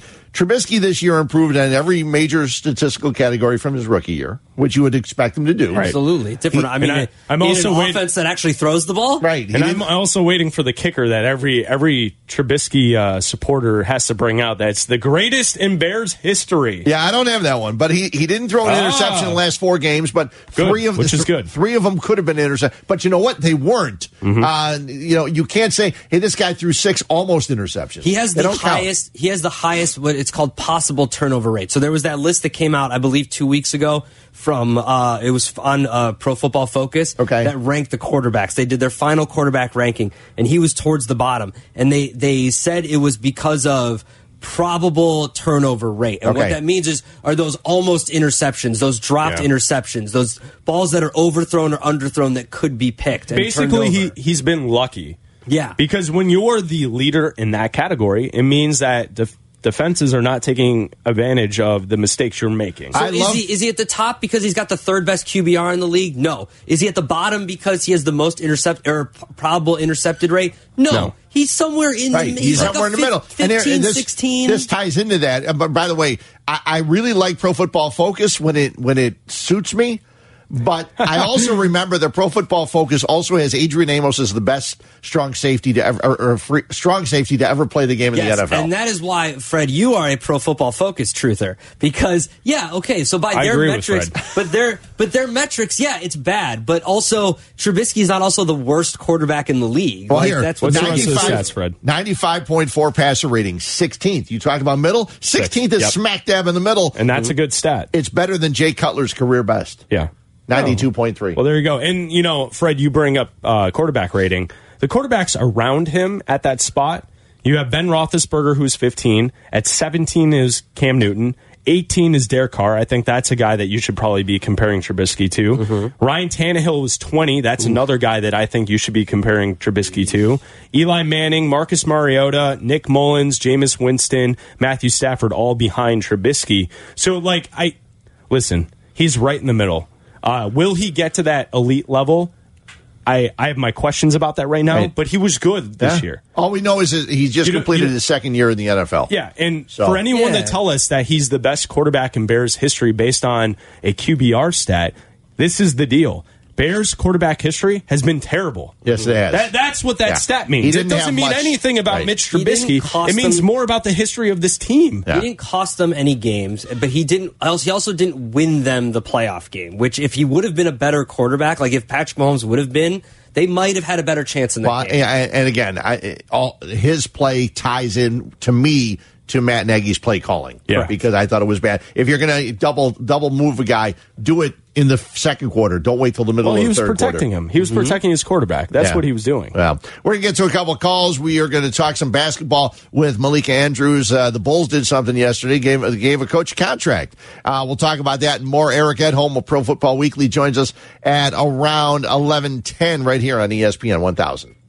This is Chicago's Game Day, only on ESPN 1000 and ESPNChicago.com. Welcome back in. We're going to talk some basketball in a little bit. Malika Andrews is going to join us from ESPN. Chris Black, Adam Abdallah, Fred Hubner here till noon. We will also talk with Eric Edholm around a little after 11 o'clock. The Tribune today, front page of the Tribune, and I know some people look at it online, is a big thing, and of course they were doing Bears. Worst to first to cursed is what it says. And I'm holding it up for the guys here. All right. And the reason it says that is, since realignment, only 6 of 23 teams that make a big turnaround followed that with another playoff berth. Only 4 of those 6 defended division titles. So they're saying, which something we know, it's not easy. Think about it. The Rams and the Eagles. Didn't the Eagles last year go worst to first? And the Rams did, I think. I think they both went worst to first last year, and now they're both still involved in the playoffs. Mm-hmm. So they've both done very well. But it's not easy. And a lot of times it comes down to, and I know Mike Golic mentioned it, it's hard for the Bears who had 36 or 37 takeaways. You can't predict that you're going to have that again. There's no way to practice. Let's keep those takeaways up. You're going to try. You'd love to do that. Well, and you can't guarantee that this team is going to be as healthy as it was last year. They got I know in the playoff game they didn't have Trey Burton or Eddie Jackson, but ultimately for the season they were one of the healthiest teams in the NFL after being one of the unhealthiest teams in the NFL the 2 years prior. Yeah. Did it bother you that Eddie Jackson was dressed and standing on the sideline? No, because they had the roster spot open, and if Trey Burton would have dressed, he wouldn't have dressed. Okay, but then why don't you dress Javon Wims or, I don't know, Kevin White or somebody else that actually could go on the field? Because it was apparent that Eddie Jackson could not go on the field. So why have him in uniform? You know what I'm saying? That's fair. I don't understand what the point was. It would have had that much of a difference to have Javon Wims in there. It may not have. But Javon Wims caught 4 passes, a week or 2 before that. And it would at least given you another guy.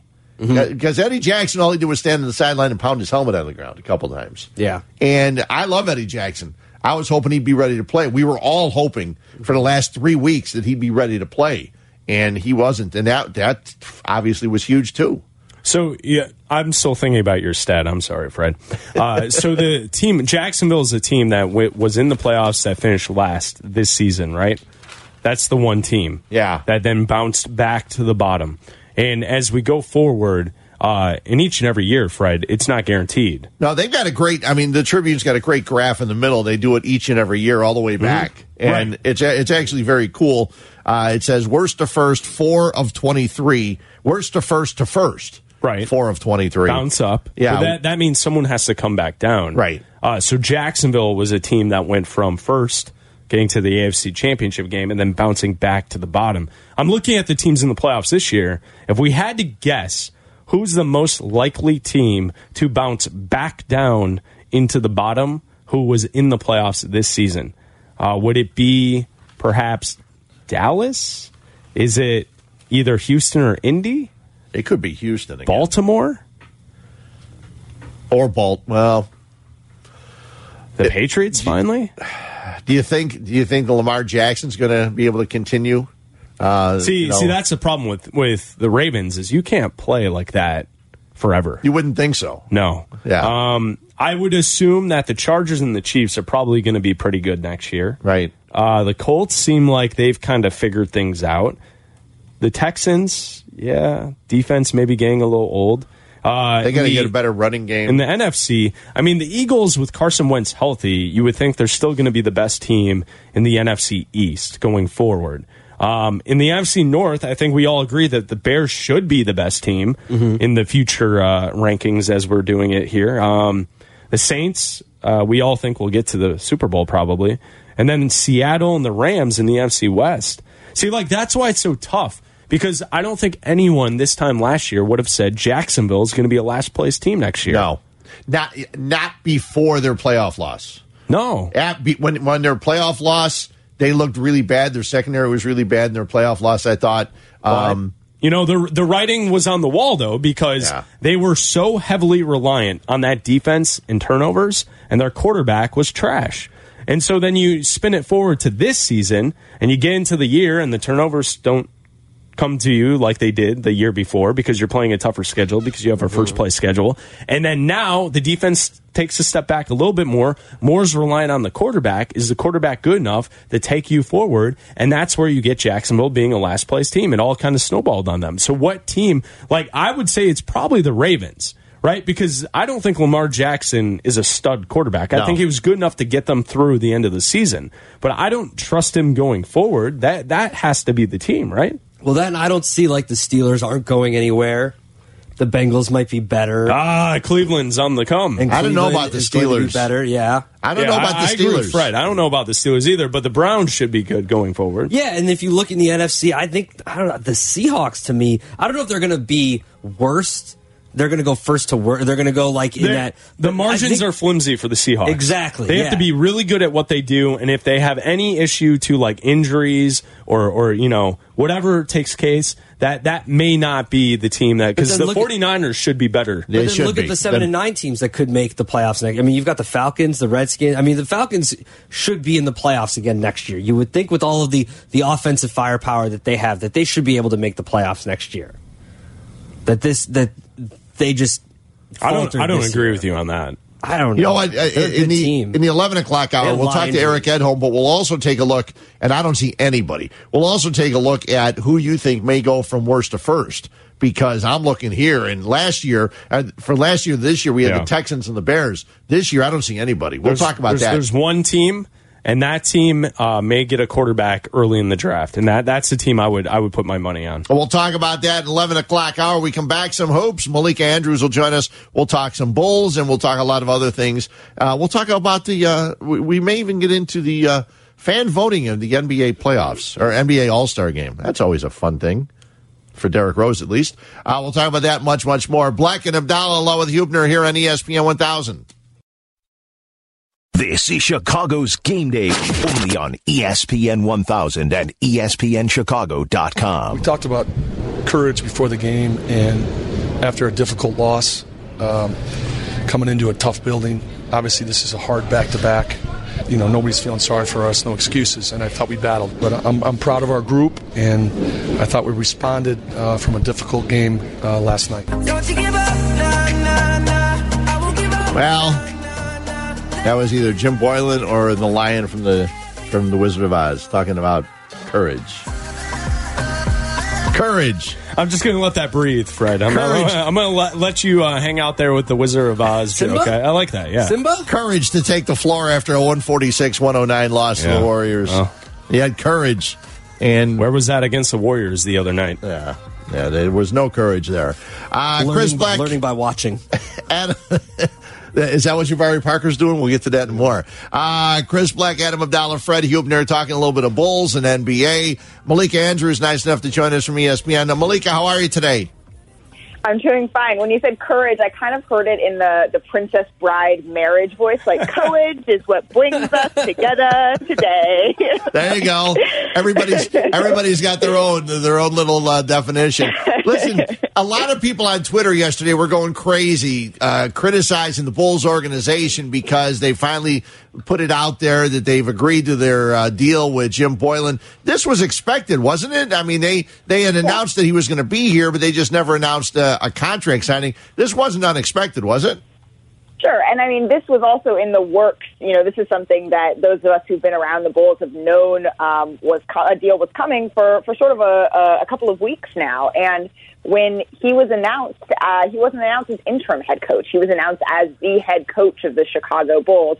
And when we asked him initially, when he was hired, whether or not his contract would end up being restructured because he was making, that $850,000 as a associate head coach, he sort of said, that's something that I'm going to let my agent handle. We'll wait and see. But it sort of was expected that number would bump up with the elevated title. And so this isn't something that blindsided anybody or should have blindsided anybody. And the other thing is when you look at the contract, it's through the end of this year and partially guaranteed for next year. That's not anything that is too set in stone if the franchise decided to go a different direction. So I don't think this is something that fans should be necessarily surprised by. What is the general mood? What do players think of Jim Boylen around the league? Should the Bulls decide to bring him back next year and they're trying to acquire free agents in the offseason, what do players around the league that aren't on the Bulls think of Jim Boylen? I mean, look, I talked to a couple of different players and coaches from different teams that the Bulls have seen on this road trip and before, and the general consensus is right now it just looks like the Bulls aren't playing with very much spirit, and whether or not you can directly attach that to Jim Boylen or not is kind of hard to say, but it does seem that, he kind of came out of the gate very strong, and there are still some things that are expectations that are being adjusted since then. So I do think there is a skepticism of whether or not this is going to work out, and players around the league and coaches around the league are just skeptical of, okay, what is the cohesive direction that the Bulls are going in right now? What is the identity of this team? Does that start with the players? Does that start with Boylen? Does that start with management? There's so many sort of issues that it's hard to pinpoint just one.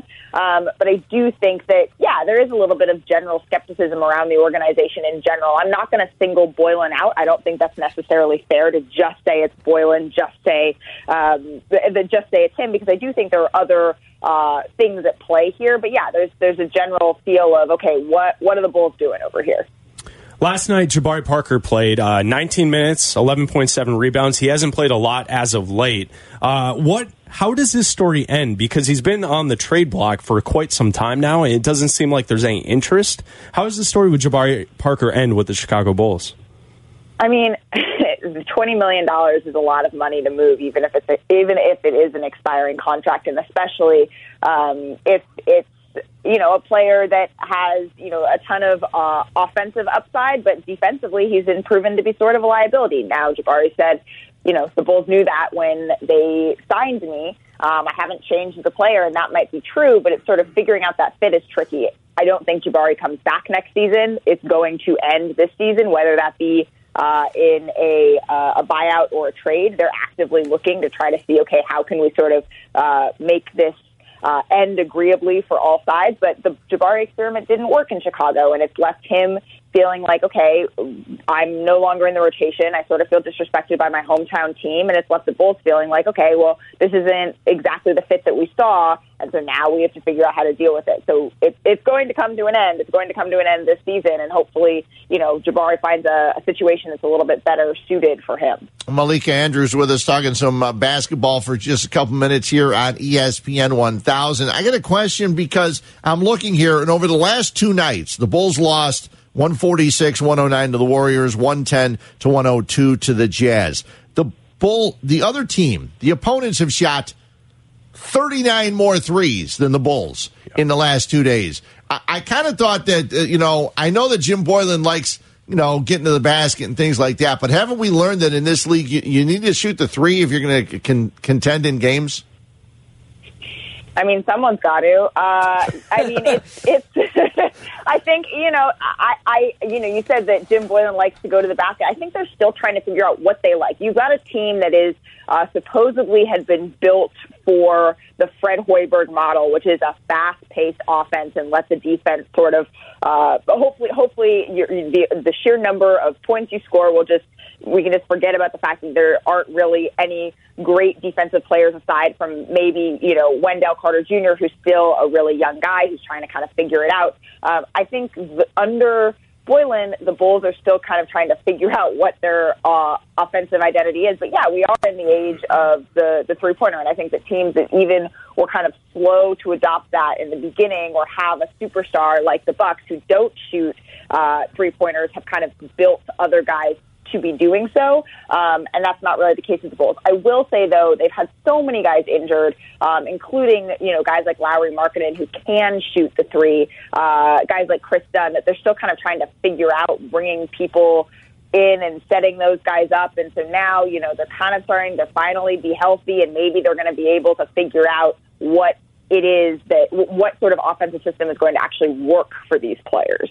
Yesterday in the afternoon, outside of the NFL games going on, the big story was in Los Angeles with Blake Griffin returning to face the Clippers. You were there, you covered the event, and you saw the Steve Ballmer handshake pregame and Blake running off the court. What did you make of the whole situation?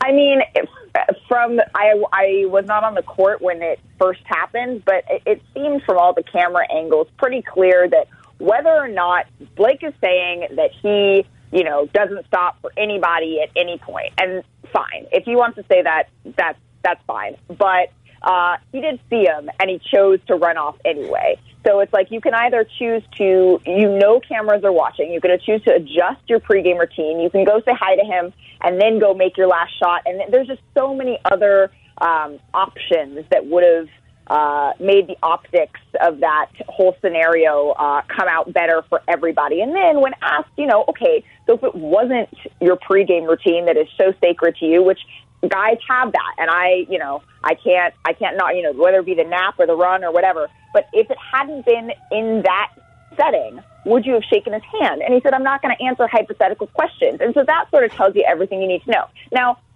does Blake have some right to be a little bit frustrated with the way things ended in Los Angeles? Sure, he was a franchise player here. He helped kind of turn that program around. But don't lie and say that I'm not going to answer hypothetical. You have to, kind of decide which side are you going to. And I think people can totally understand that he might have been frustrated and said, no, I'm not going to shake Steve Ballmer's hand.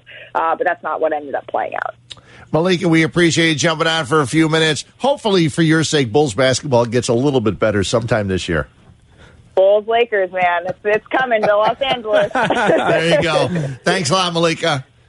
Thanks, guys. Malika Andrews from ESPN. And, that's Tuesday, right? The Bulls-Lakers, they get a couple days off, I think. Yeah, and, something we were talking about is three-point shooting with the Chicago Bulls. And it's been bad, and it's been an issue for the last couple of years. Right. Not only the attempts, but also where they rank in shooting percentages. It's something we've known, and, we've done shows together for the last couple of years, guys, and I always say each and every offseason, the number one thing this team needs to upgrade is shooting. Yeah. And they have not addressed it each and every year. And I've been saying this for 4 years now. And to the point about Lowry Markkanen, you have to look at him as your best shooter on the team. He needs more three-point attempts. In the month of January, he's only averaging 4.73 attempps a game. Yeah. He's only making 1.3 three-point attempts a game. One for 10 that is a problem. He needs to shoot. He should be shooting 6 to 7 to 8 three-point shots a game. He needs to shoot more. He needs the ball in his hands more. And this back-to-the-basket nonsense that they're running with Jim Boylen is not going to help or develop anybody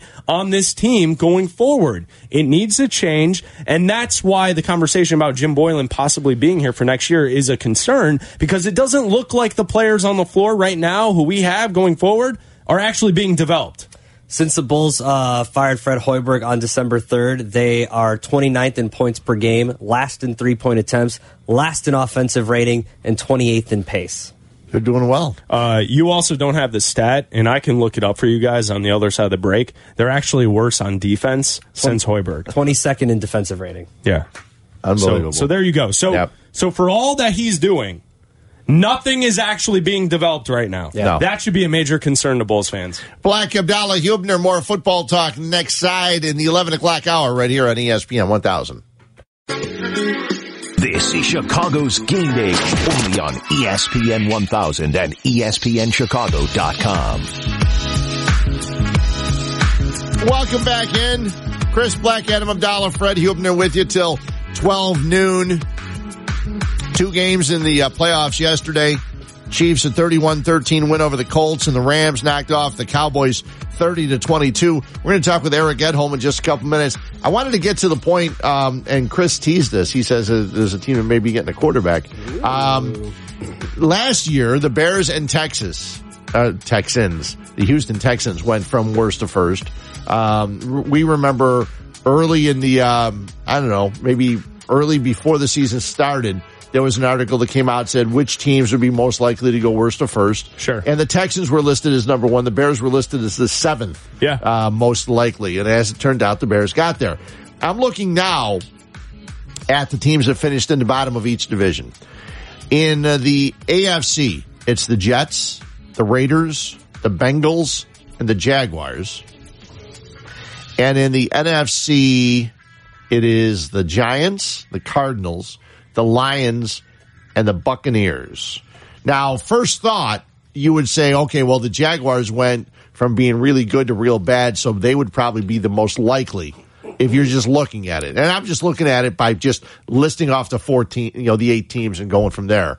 But you had mentioned that there's a team that may be getting a quarterback that could be helping them out. Yeah, and I think what you'll see is as we head towards the draft and when the draft picks are made, I agree. Jacksonville picking 7th, they probably will be in that conversation because if they end up getting a quarterback, you'll say, oh, yeah, they have all the pieces. Now, if they can figure it out with this rookie quarterback, they'll probably be pretty good. The problem is, what if a team scoops them and takes a quarterback before they pick at 7? And that team I would point to would be picking 6th.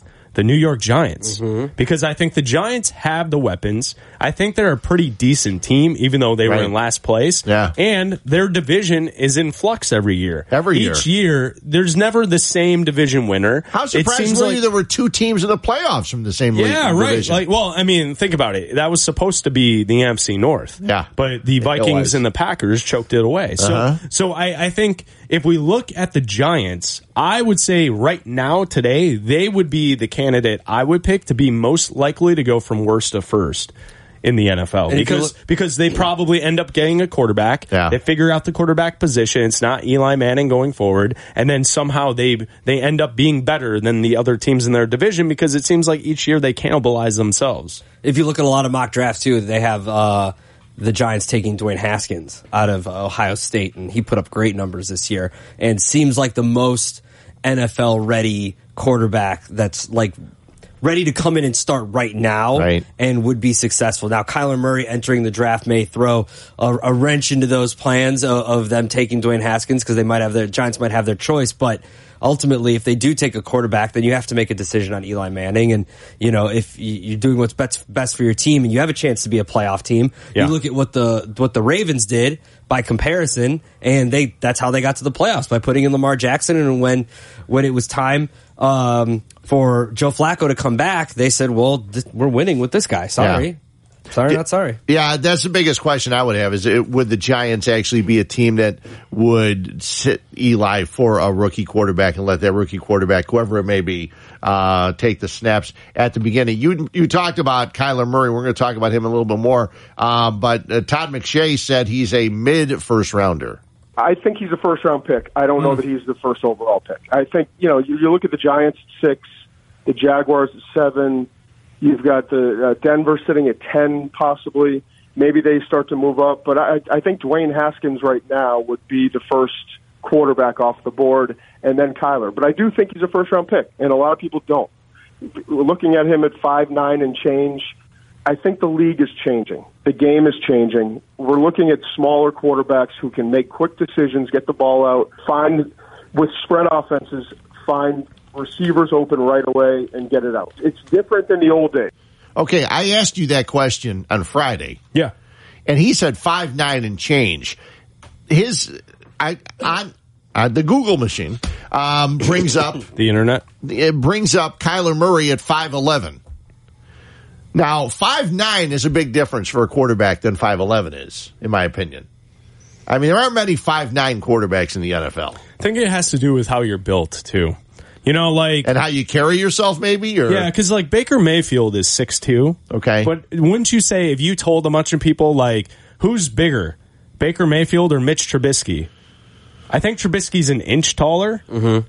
But you wouldn't. Everyone would say, "Oh, Mitch Trubisky by far is taller than Baker Mayfield." They're pretty much the same. Does Kyler Murray, carry himself as more low to the ground quarterback? I mean, it sounds weird, but a low to the ground quarterback. I mean, is he thick? Is that what you're asking? Well, think about it. Like Jared Goff. I got Abdallah to the left. I don't know how tall Jared Goff is, but when he's standing in the pocket, he looks like he's 6'5". Yeah, lengthy. He may be 6'5". Yeah, same with Josh Allen. Certain guys just look tall in the pocket, and some of the Kyler Murray, I don't know if it's the way the uniform fits him. The way the baseball uniform fits him, he looks like he's 5'6". Yeah, right. He does look short. Yeah, so he looks really short. But also some receivers, I think, look short. To me, Julio Jones always looks short. He's not. He's like 6'2", 6'2.5". But, if in fact Todd McShay is right, I don't care how good Kyler Murray was in college. If you're a 5'9" quarterback, that's going to be tough. I mean, I don't know if he's 5'9". He's listed at 5'11", I believe, in some places. Yeah, that's what it says here. 5'11". I've seen 5'10".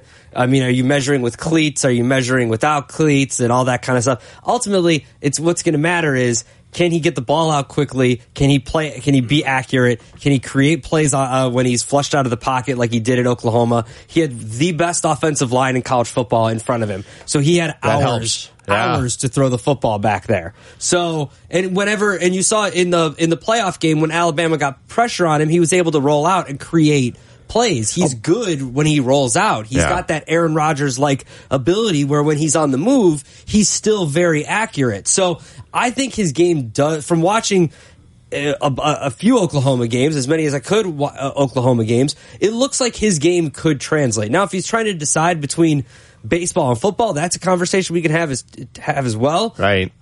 I mean, ultimately, I think football's the better it's choice. the easier way to make money quickly. Yeah. So, first 4 or 5 years, he'll have millions. Todd McShay is dead on this, and he probably isn't a top-level pick, but because teams get desperate, he will go a lot higher in the draft than he should in the first round. So, like, if you look through the first round, once you get past, 13, the Miami Dolphins, almost all of the teams below have quarterbacks. That point have a quarterback. 15, you could argue the Redskins probably need a quarterback for the future because Alex Smith and his broken leg, but everyone else behind have quarterbacks. So he will go a lot higher than, say, middle of the first round. And, that's where you look at teams like, the Cincinnati, think about it, Jacksonville at 7, the Giants at 6.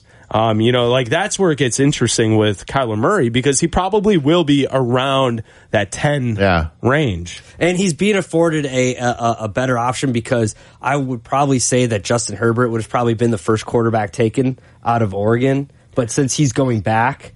I mean, Haskins is pretty good, so I would think he would be like the third quarterback up if Herbert was coming into the draft. Where did the other quarterback from Ohio State go?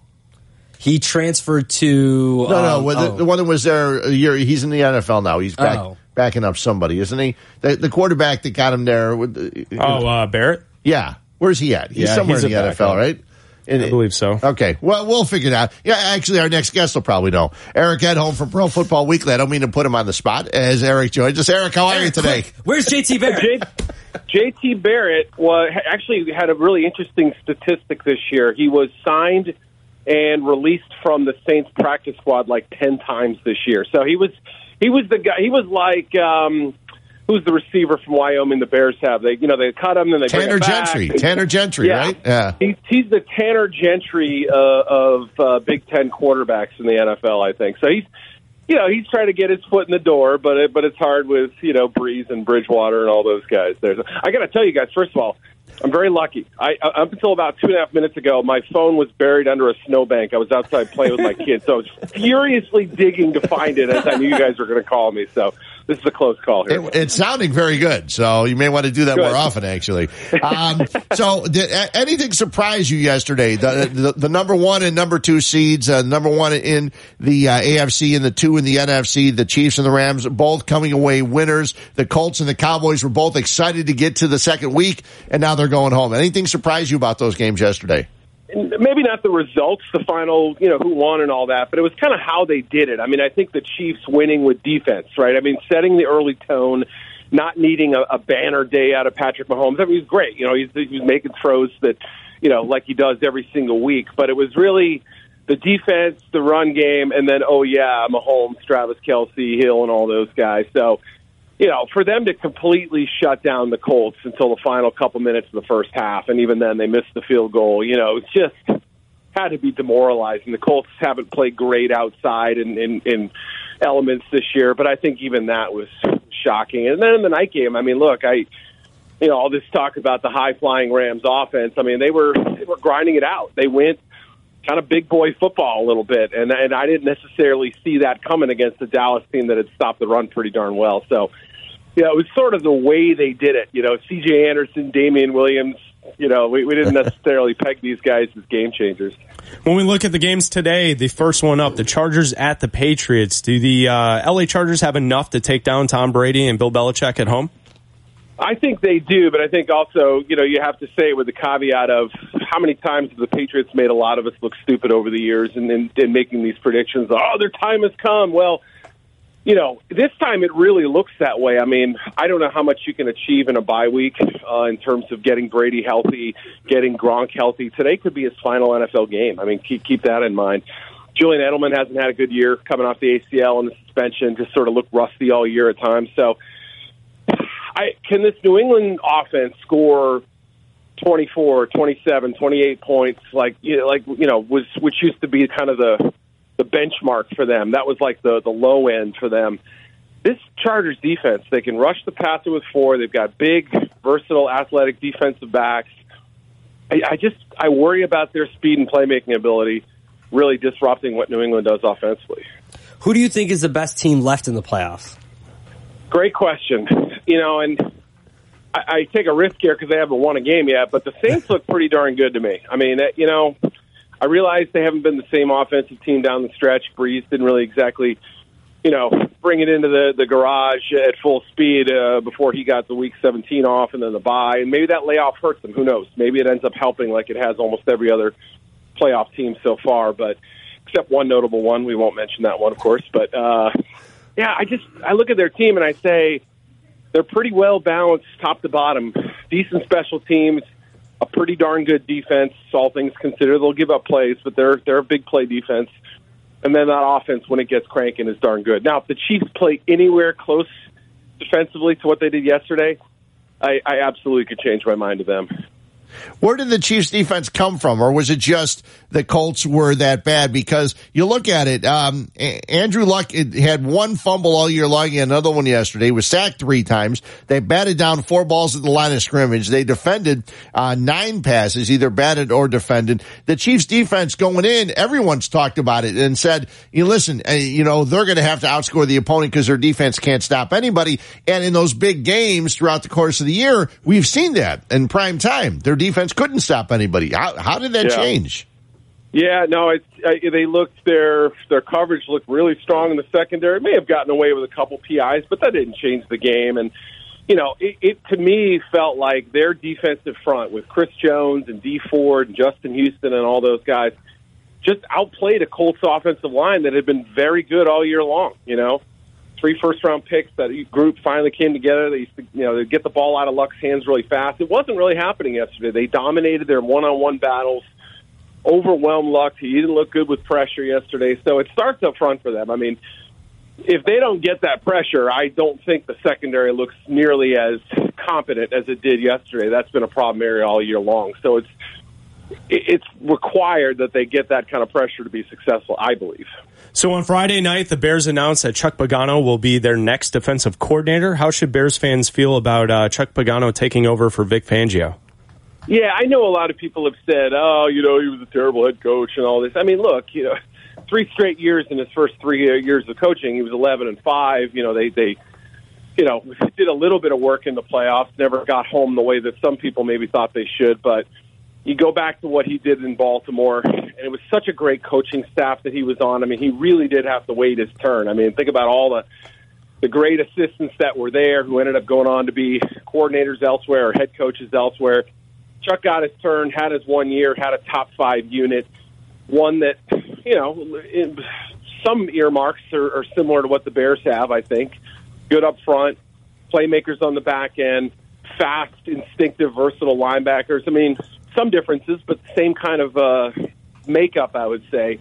So if you start from that 1 year in Baltimore and say he had good pieces to work with and he used them well, I think it's a pretty good hire. Chuck's known for his secondary work. That's really what he came up as. He was a safety in college, and he coached defensive backs, all those great Miami teams for years when they started becoming the U. It really did start with their speed on defense, their instincts, their playmaking ability. So, a guy like Eddie Jackson, obviously Kyle Fuller and all those guys, I think they're set up for success, not that the other people aren't, but I think it starts back there. What letter grade would you give Mitchell Trubisky in his first year under Matt Nagy?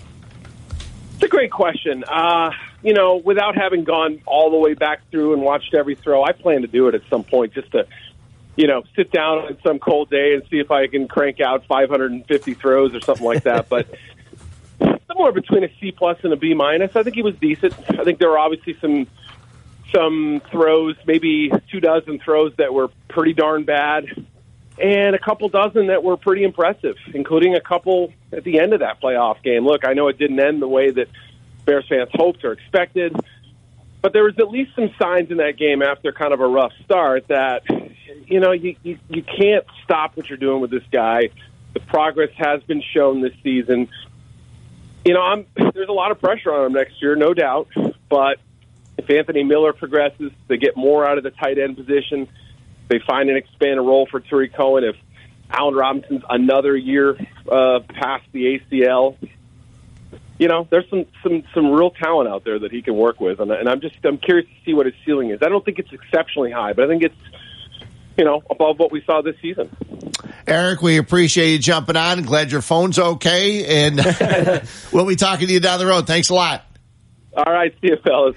Eric Edholm, nice enough to join us for a few minutes here, talking some NFL playoffs. And, 2 more games coming up today. The Senior Bowl, some people are calling it. The Chargers and Patriots, Rivers 37, Brady 41 years old. And I don't know about you guys. I just want to see, and I'm glad both you, Chris, and Mike Golic Jr. both referred to them and called them properly the Los Angeles Chargers, because I had to write it down, because I would have definitely called them San Diego, and I probably have already once or twice today. Well, if we go behind the fourth wall here on the show, in true disclosure fashion, on Friday night, you called them the San Diego Chargers twice. Okay, I knew I would. But I didn't want to. I didn't want to be that guy and be like, Fred, you're wrong. Blah blah blah blah. No, you can always correct me on those things. You can always correct me on that. Listen, they're in Southern California. It's close enough, isn't it? Yeah. And most people in LA don't even want them there. No, apparently. And get off my soccer field. Wait, isn't there something also about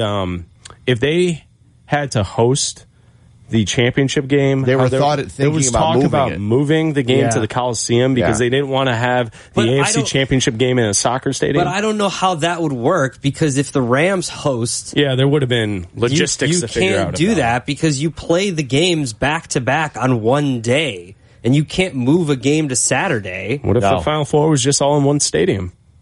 And you can't do that. Because you have fans, you'd have to empty it it's not even the fans. A day-night doubleheader. Listen, you see that Rams game last night? It was 50-50, so... It's not even the fans. That's the easy part. The logistics of moving in and out 2 football teams is the problem. All the equipment, all the personnel. It's not like a basketball team just rolling up with their gym bags and then heading out. They have a ton of stuff that each team brings in. I think you're making this more difficult than it needs to be. I'm not. It's already difficult. I'm not making it more difficult. It's already difficult. You're scaring people outside. Yeah. Welcome to Chicago. Did you guys see the story from Adam Schefter this morning? No. The Miami Dolphins are eyeing a quarterback in the 2020 draft. You say, hold on. There's a 2019 draft first. So the report from Adam Schefter is the Dolphins are already thinking about rebuilding and trying to land one of the quarterbacks from the class of 2020, which Tank includes for Tua. Alabama's Tua Tagovailoa and Oregon's Justin Herbert, who we were just talking about. Now, Herbert decided to go back for his senior year? Is that what it is? Okay, at Oregon. According to league sources told to Adam Schefter, Miami is eyeing a top 10 pick in the 2020 draft, according to people familiar with the team's thinking. The Dolphins recognize that losing likely will be part of next season, and they will need to take some time to build a roster where they think they want it to be, according to sources. So basically, we have a team now coming out in the NFL suggesting that they are going to tank in a sport where it seems like it's very difficult. It is difficult to tank in football. Especially when you have a pretty... Listen, he's not good, but Ryan Tannehill is a capable quarterback. They're thinking they may not bring him back next year. Oh, yeah. I don't know what they would do with a quarterback. You start Chad Henne, and then you try and lose all the games. But it is pretty unusual in a sport like the NFL, in football and in the NFL, for a team to outright say, we hope we're going to be bad next year for Tua Tagovailoa. Well, isn't that essentially... I mean, they didn't go out and say it, but isn't that essentially what the Raiders are doing? They traded away all their good pieces. They're going to be bad. Listen, I think... I'm not sure what the Raiders are doing. He's trying to acquire draft picks like he's... I'm trying to make a reference, like he's Thanos. Yeah. Is that a thing? To get the jewels. Yeah, get the jewels. I think John Gruden is not doing a good job there. I think that's different. I think bumbling away all your talent and trying to collect assets, I think is different they have all than these saying... picks now, and I would say that the quarterbacks... Besides Dwayne Haskins, the quarterbacks next year are probably better than the quarterbacks this year. I agree. You've got Herbert, you've got Tagovailoa, but you won 7 games. You were in the playoff hunt for a good portion of the season. It's not like you're a terrible football team. But are we starting to see a shift where you get a situation where it's an NBA-like mentality where it's like, well, what good does in the hunt do you? You either have to be a playoff team or you're not. And if you're not, if you know you're not, but if you're the Dolphins and you know you're not going to be a playoff team next year, then you might as well, because you can go worst to first with a bunch of draft picks. The Dolphins had 7 wins. Yeah, I disagree with that. They had 7 wins last year. They were pretty good. They didn't make the playoffs, but they were pretty good. The premise of knowing you're not a playoff team is almost non-existent in the NFL. Right. This Bears team was not a playoff team this time last year, so you can't go. It's hard to go into a season like that. Then what are they doing?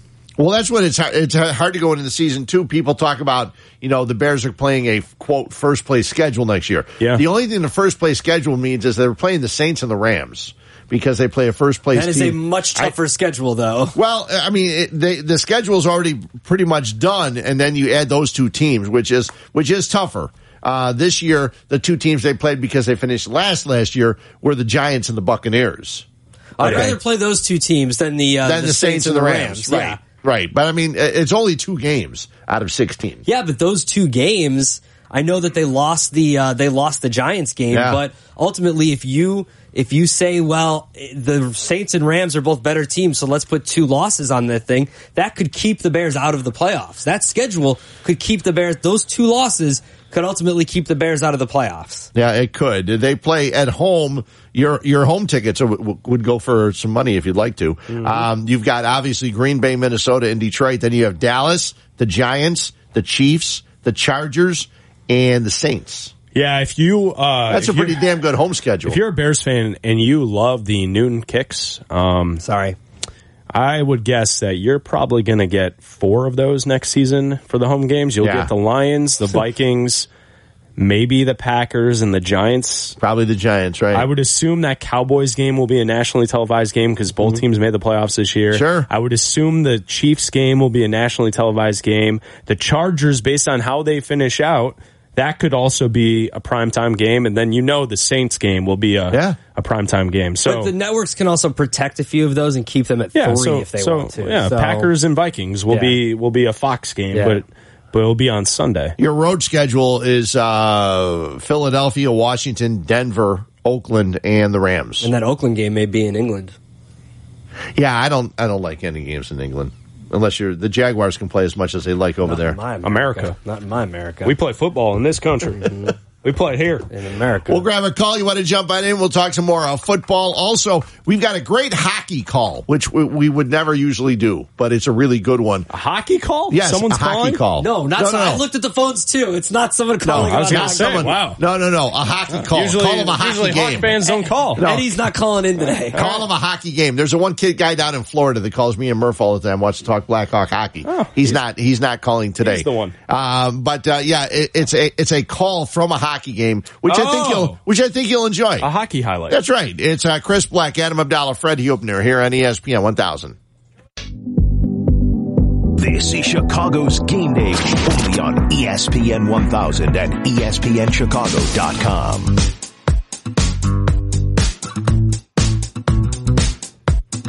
This is more fun actually than talking football.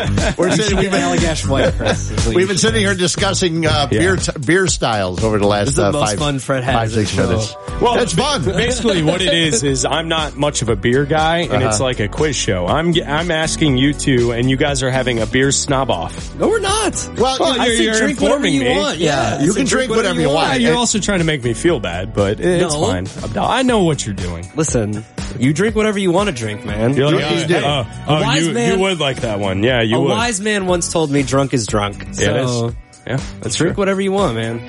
Just get there, right? I'm a big fan of Guinness. I'm a big fan, as we talked about during the commercial break, or when the Hacker Shore of Ice beer, and then most of the stuff that Goose Island has, and I got some Next Coast IPA that Todd Osman brought over the other day, and it was flowing yesterday. Yeah, that was awesome. Oh man, I had a few of those. I had some Old Man Grumpies. Old Man Grumpy. I've sent them pictures on Old Man Grumpy. They should actually have my head on the tap handle. That's funny. It makes so much sense. They have great. They have Bears style sweaters that say Old Man Grumpy on it instead of Bears that all the employees were wearing yesterday. That was pretty cool. I missed the 2014 prop, which because I was working. So 2 weeks in a row on a Thursday night, just for the heck of it, I had a different Bourbon County. I had a Bourbon County 16 and a Bourbon County 17 the last couple of weeks, and I've still got a couple other ones sitting around. And you really got to be spending a lot of time watching football, which today is a perfect day for it. They had a special one yesterday. It's normally called their Park Porter. Okay, but they had it was called the Parky Porter yesterday. Yeah, very nice. When they would pour it, they would just pour it out the side of the glass. Fred, to be honest, we showed up. Abdallah and I got there at 11:30, and they were like, guys, there have been people waiting here since 7 a.m. Yeah, the first guy got in line at 6:40. And the last guy, they only took 100 people, 101 because they had the Waddle and Sylvie guy. But the 100th person lined up around 9:30, I believe. And then they had to, otherwise there'd be people kicking there all day. They'd be there. The tap room was filled. It was awesome. It's a fun place. 312-332-3776, talking some football. Let's grab a couple of calls. People are jumping on in. Trucker Jim out in Los Angeles. Trucker, what's up? Hey! Yeah! First off, now I got introduced to the Parker Porter. Yeah. Fall in love with it right away. Second, I pray that Oakland and Miami do not play next year because it would be a 0-0 tie. But Fred, I love you, but you're like me, mature and handsome, but still old school football. So this is more for Chris and Adam. Yeah. Okay. If Foles wins the next 2 games, gets to the playoff, offense great, defense shaky, how can you not throw Wentz into basically the draft by calling Denver and Jacksonville and saying, we want Miller and your number 1 pick, we want a Jacksonville stud and a number 1 pick for Wentz, because we're going to keep Foles, because you can't get rid of a quarterback that takes you to back-to-back Super Bowls. And automatic defensive help, because any one of the top 15 picks this year is supposed to be a defensive all-pro. So why don't the Eagles put Wentz back in? He's only 2 years younger than Foles.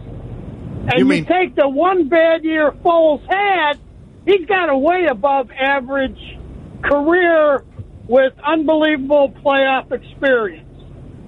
listen to your guys' advice on that. Thanks, Trucker. One more horn, Trucker Jim. Sure, give the horn. You got it. There we go. Thanks, Trucker Jim. Thanks, Jim. Yeah, his point's not one that I'm sure the people in Philadelphia, or at least a lot of people, are thinking about. If Foles gets you all the way to the Super Bowl, how are you going to say, thanks a lot, Nick, we're going to just let you go. You can go sign wherever you want to. Adam Schefter has said on this station this week that the Eagles are married to Carson Wentz, no matter what happens. Now, he also threw in the caveat, well, if they win the Super Bowl, it's a conversation you have to have. Right. Because ultimately, a guy winning you back-to-back Super Bowls, it's going to be tough for the fan base if you get rid of him. Well, that idea sounds good for 1 year because in 2019, the Eagles and Foles have a mutual option.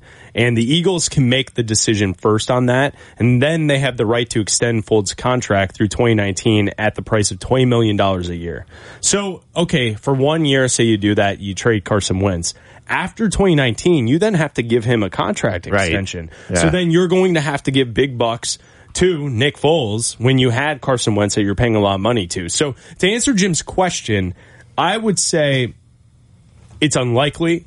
And I think what will happen is the Eagles will probably try and exercise the option and keep Foles, then try to trade him and not Carson Wentz. They'll try and keep Carson Wentz for the long term, but they'll try and play off of the fact that if he wins the second Super Bowl, that we can trade this asset to the teams looking for a quarterback. That's what I would do. I would still rock with Carson Wentz, and I would, even though be grateful for what he did for the Eagles the last 2 years in the playoffs, I would still try and trade him. I think they try to trade him because I think their run ends today. So yeah. I also think this is a bit of a hypothetical that won't matter once we get to like 6 o'clock tonight. Exactly. Yeah.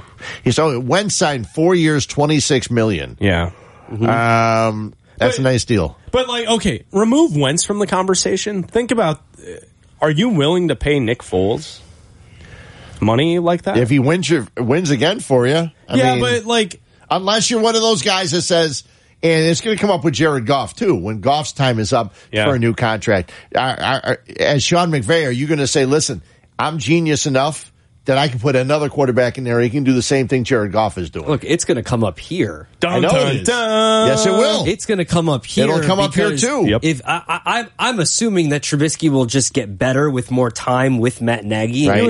I assume. But if this is who Trubisky is, if what we've seen is a guy who can make throws and who can throw the ball accurately at times, but at times it looks like he's going to overthrow guys and underthrow guys and have dropped interceptions and whatnot. Ultimately, you have to make a decision. Is this guy worth franchise quarterback money? Right. Or is Matt Nagy good enough as a play caller to where, we just draft a guy and just kind of recycle this model. And the new model becomes we draft a guy and keep him for a while until we figure out whether or not he's a franchise type quarterback and just build up this monster defense and keep that as your bread and butter. And that's ultimately might be a model that a team goes with. And it could be you find a play caller like Sean McVay or Matt Nagy, and they might be able to get away with something like that. It's all about the cap space, right? Mm-hmm. So if you're going to dedicate 30% of your cap space to a quarterback and one player, not just the position, that means that player has to be good enough to make up for the deficiencies elsewhere on the roster. So the Bears have a luxury right now because Trubisky's on his rookie deal. Yep. When that deal is up, that's where they will have to make a decision to spend more money on Trubisky himself or continue spending on the rest of the team, because what they've done to this point is fantastic because they can afford to spend elsewhere and not on the quarterback. And there's examples of other teams that have done this. I mean, you paid the staff. Detroit paid Stafford all his money. And I think I was with you, but basically every single time a quarterback or every single time any player signs, it's the biggest contract. In NFL history, Because no one's going to sign a smaller contract. Right. It's like movies. Every time a big movie comes out, it's the highest grossing movie opening, because the price of tickets goes up and all that kind of stuff. It's like that. Well, like Aaron Donald was the highest paid defensive player for 24 hours. Right. And then all of a sudden it was Khalil Mack. The next guy that signs will probably be the next, the most highest paid player. I don't think anyone in this city would argue that Russell Wilson is a worse quarterback than Mitch Trubisky, right? we all would say that Russell Wilson is a better quarterback. Correct. Oh, yeah. In the state of Chicago, everyone would say, yeah. I would think so. Russell Wilson's a better quarterback. Right. If you have any pause and you're saying, hey, Black and Abdallah, you guys are being haters again, why wouldn't you extend Trubisky? Ask yourself this. Go back to when Russell Wilson was on his rookie deal and now his current deal where he's getting paid a lot of money. How does the Seattle Seahawks look? How does that team look, and how do they get through seasons? It has been a bigger struggle for them in recent years ever since they decided to pay Russell Wilson. And not their defense. And not on defense. Right. It's a different life in the NFL. So just remember that in the back of your head when I think Trubisky will be here for 15 years. He's going to be great. Well, he's got to play better if he's going to be worth that contract. Okay, we're going to take a break, but I wanted to make sure I played this because I teased it. Hockey. Hockey. We love hockey. That's the response I was expecting. Well, I wasn't going to argue with it. It's a great sport, right? We love hockey, especially when you win 3 out of 5 or 3 out of 6 years and you win the Stanley Cup. Yeah. But another guy likes hockey a lot. He was in the broadcast booth with the LA Kings, and it was Snoop Dogg. Hands up. Oh, watch out. Oh, he stole on him. He fired on Cuz. Hold on now. Oh, get it cracking then. Let's go. Snoop Dogg in the house. Let me see some. Drop the sticks, man. Let's get cracking, man, to the middle of the rink. Let's go.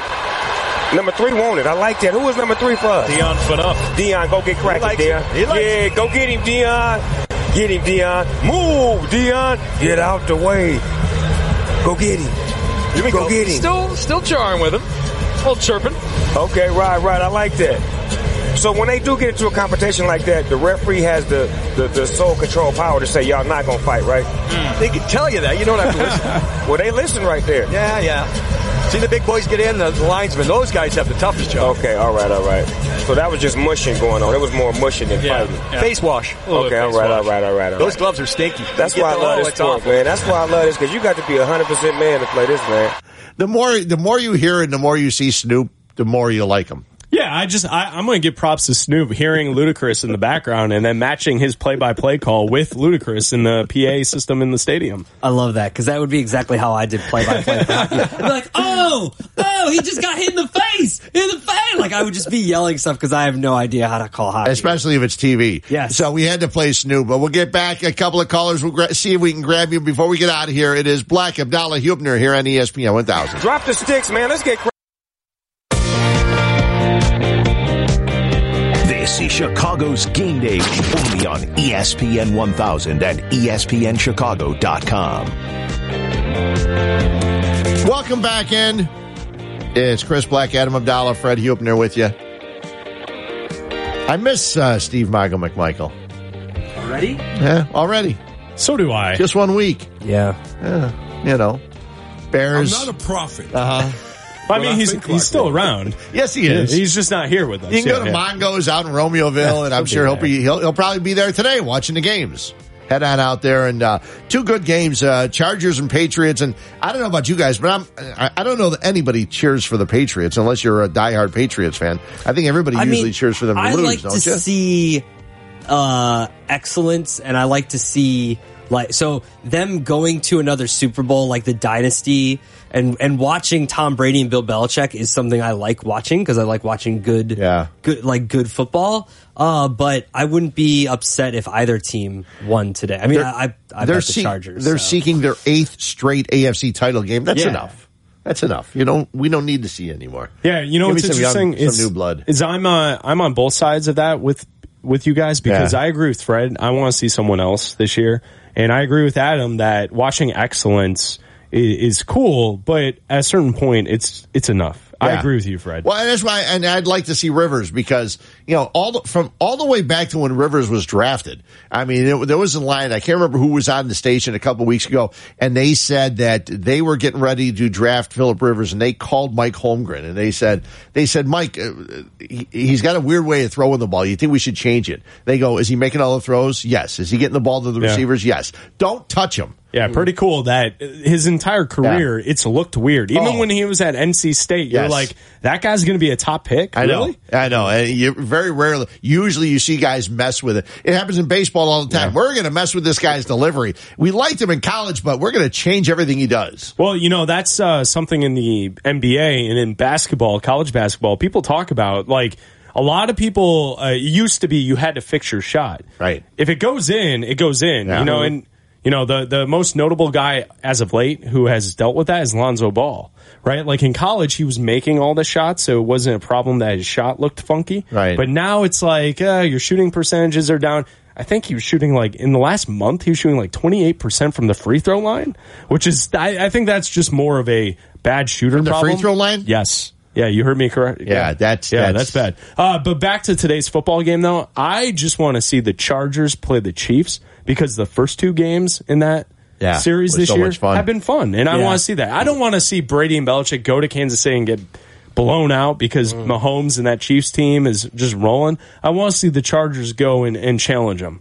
And nobody wants to see the Eagles win, do they? No, because that would set up Saints and Rams, and that would be a great game to see again. Saints Rams is good, and then Chiefs and Chargers would be great, and then ultimately either team. And I think I want to see the Chiefs in the Super Bowl. Do you think it's a good thing that they've got both championship games on the same day? Yeah, next week. That's a fun day. Great. Yeah, that's a great day. It is. I want. I don't need the 2 days. I want all the day. I want 1 day. You guys are aware we're what 1, 2. We're what 4 games away from having a nightmare scenario for the rest of America. If we have the LA Rams and the LA Chargers in the Super Bowl, Middle America and the East Coast do not care about Los Angeles, and those are two teams that just moved to Los Angeles. Kind of like when the Yankees and the Mets were in the World Series. But those would be too great. But I would that's a good matchup. Yeah, it'd be a good matchup, but the rest of the country, people in Iowa, they don't care about LA. Yeah, I was shocked that the Rams did what they did yesterday, but running the ball for 275 yards. Thanks to Mike Golic Jr. for jumping on in. Malika Andrews from ESPN, Eric Edholm, Pro Football Weekly. You'll be hearing these guys all week long. Chris Black with Cap and Company and Carmen and Yurko and Adam Abdallah will be working on Waddle's World from the moment he leaves here. Yeah, we're around. We're here. We don't get to go home. Thanks to Eric Ostrowski for all of his help, as always. Fred Hubner with you. Have fun. The game should be great today. Cap will be back tomorrow. He'll have plenty of stories about Rhode Island. So you can look forward to hearing those and much more tomorrow right here on ESPN 1000. All right.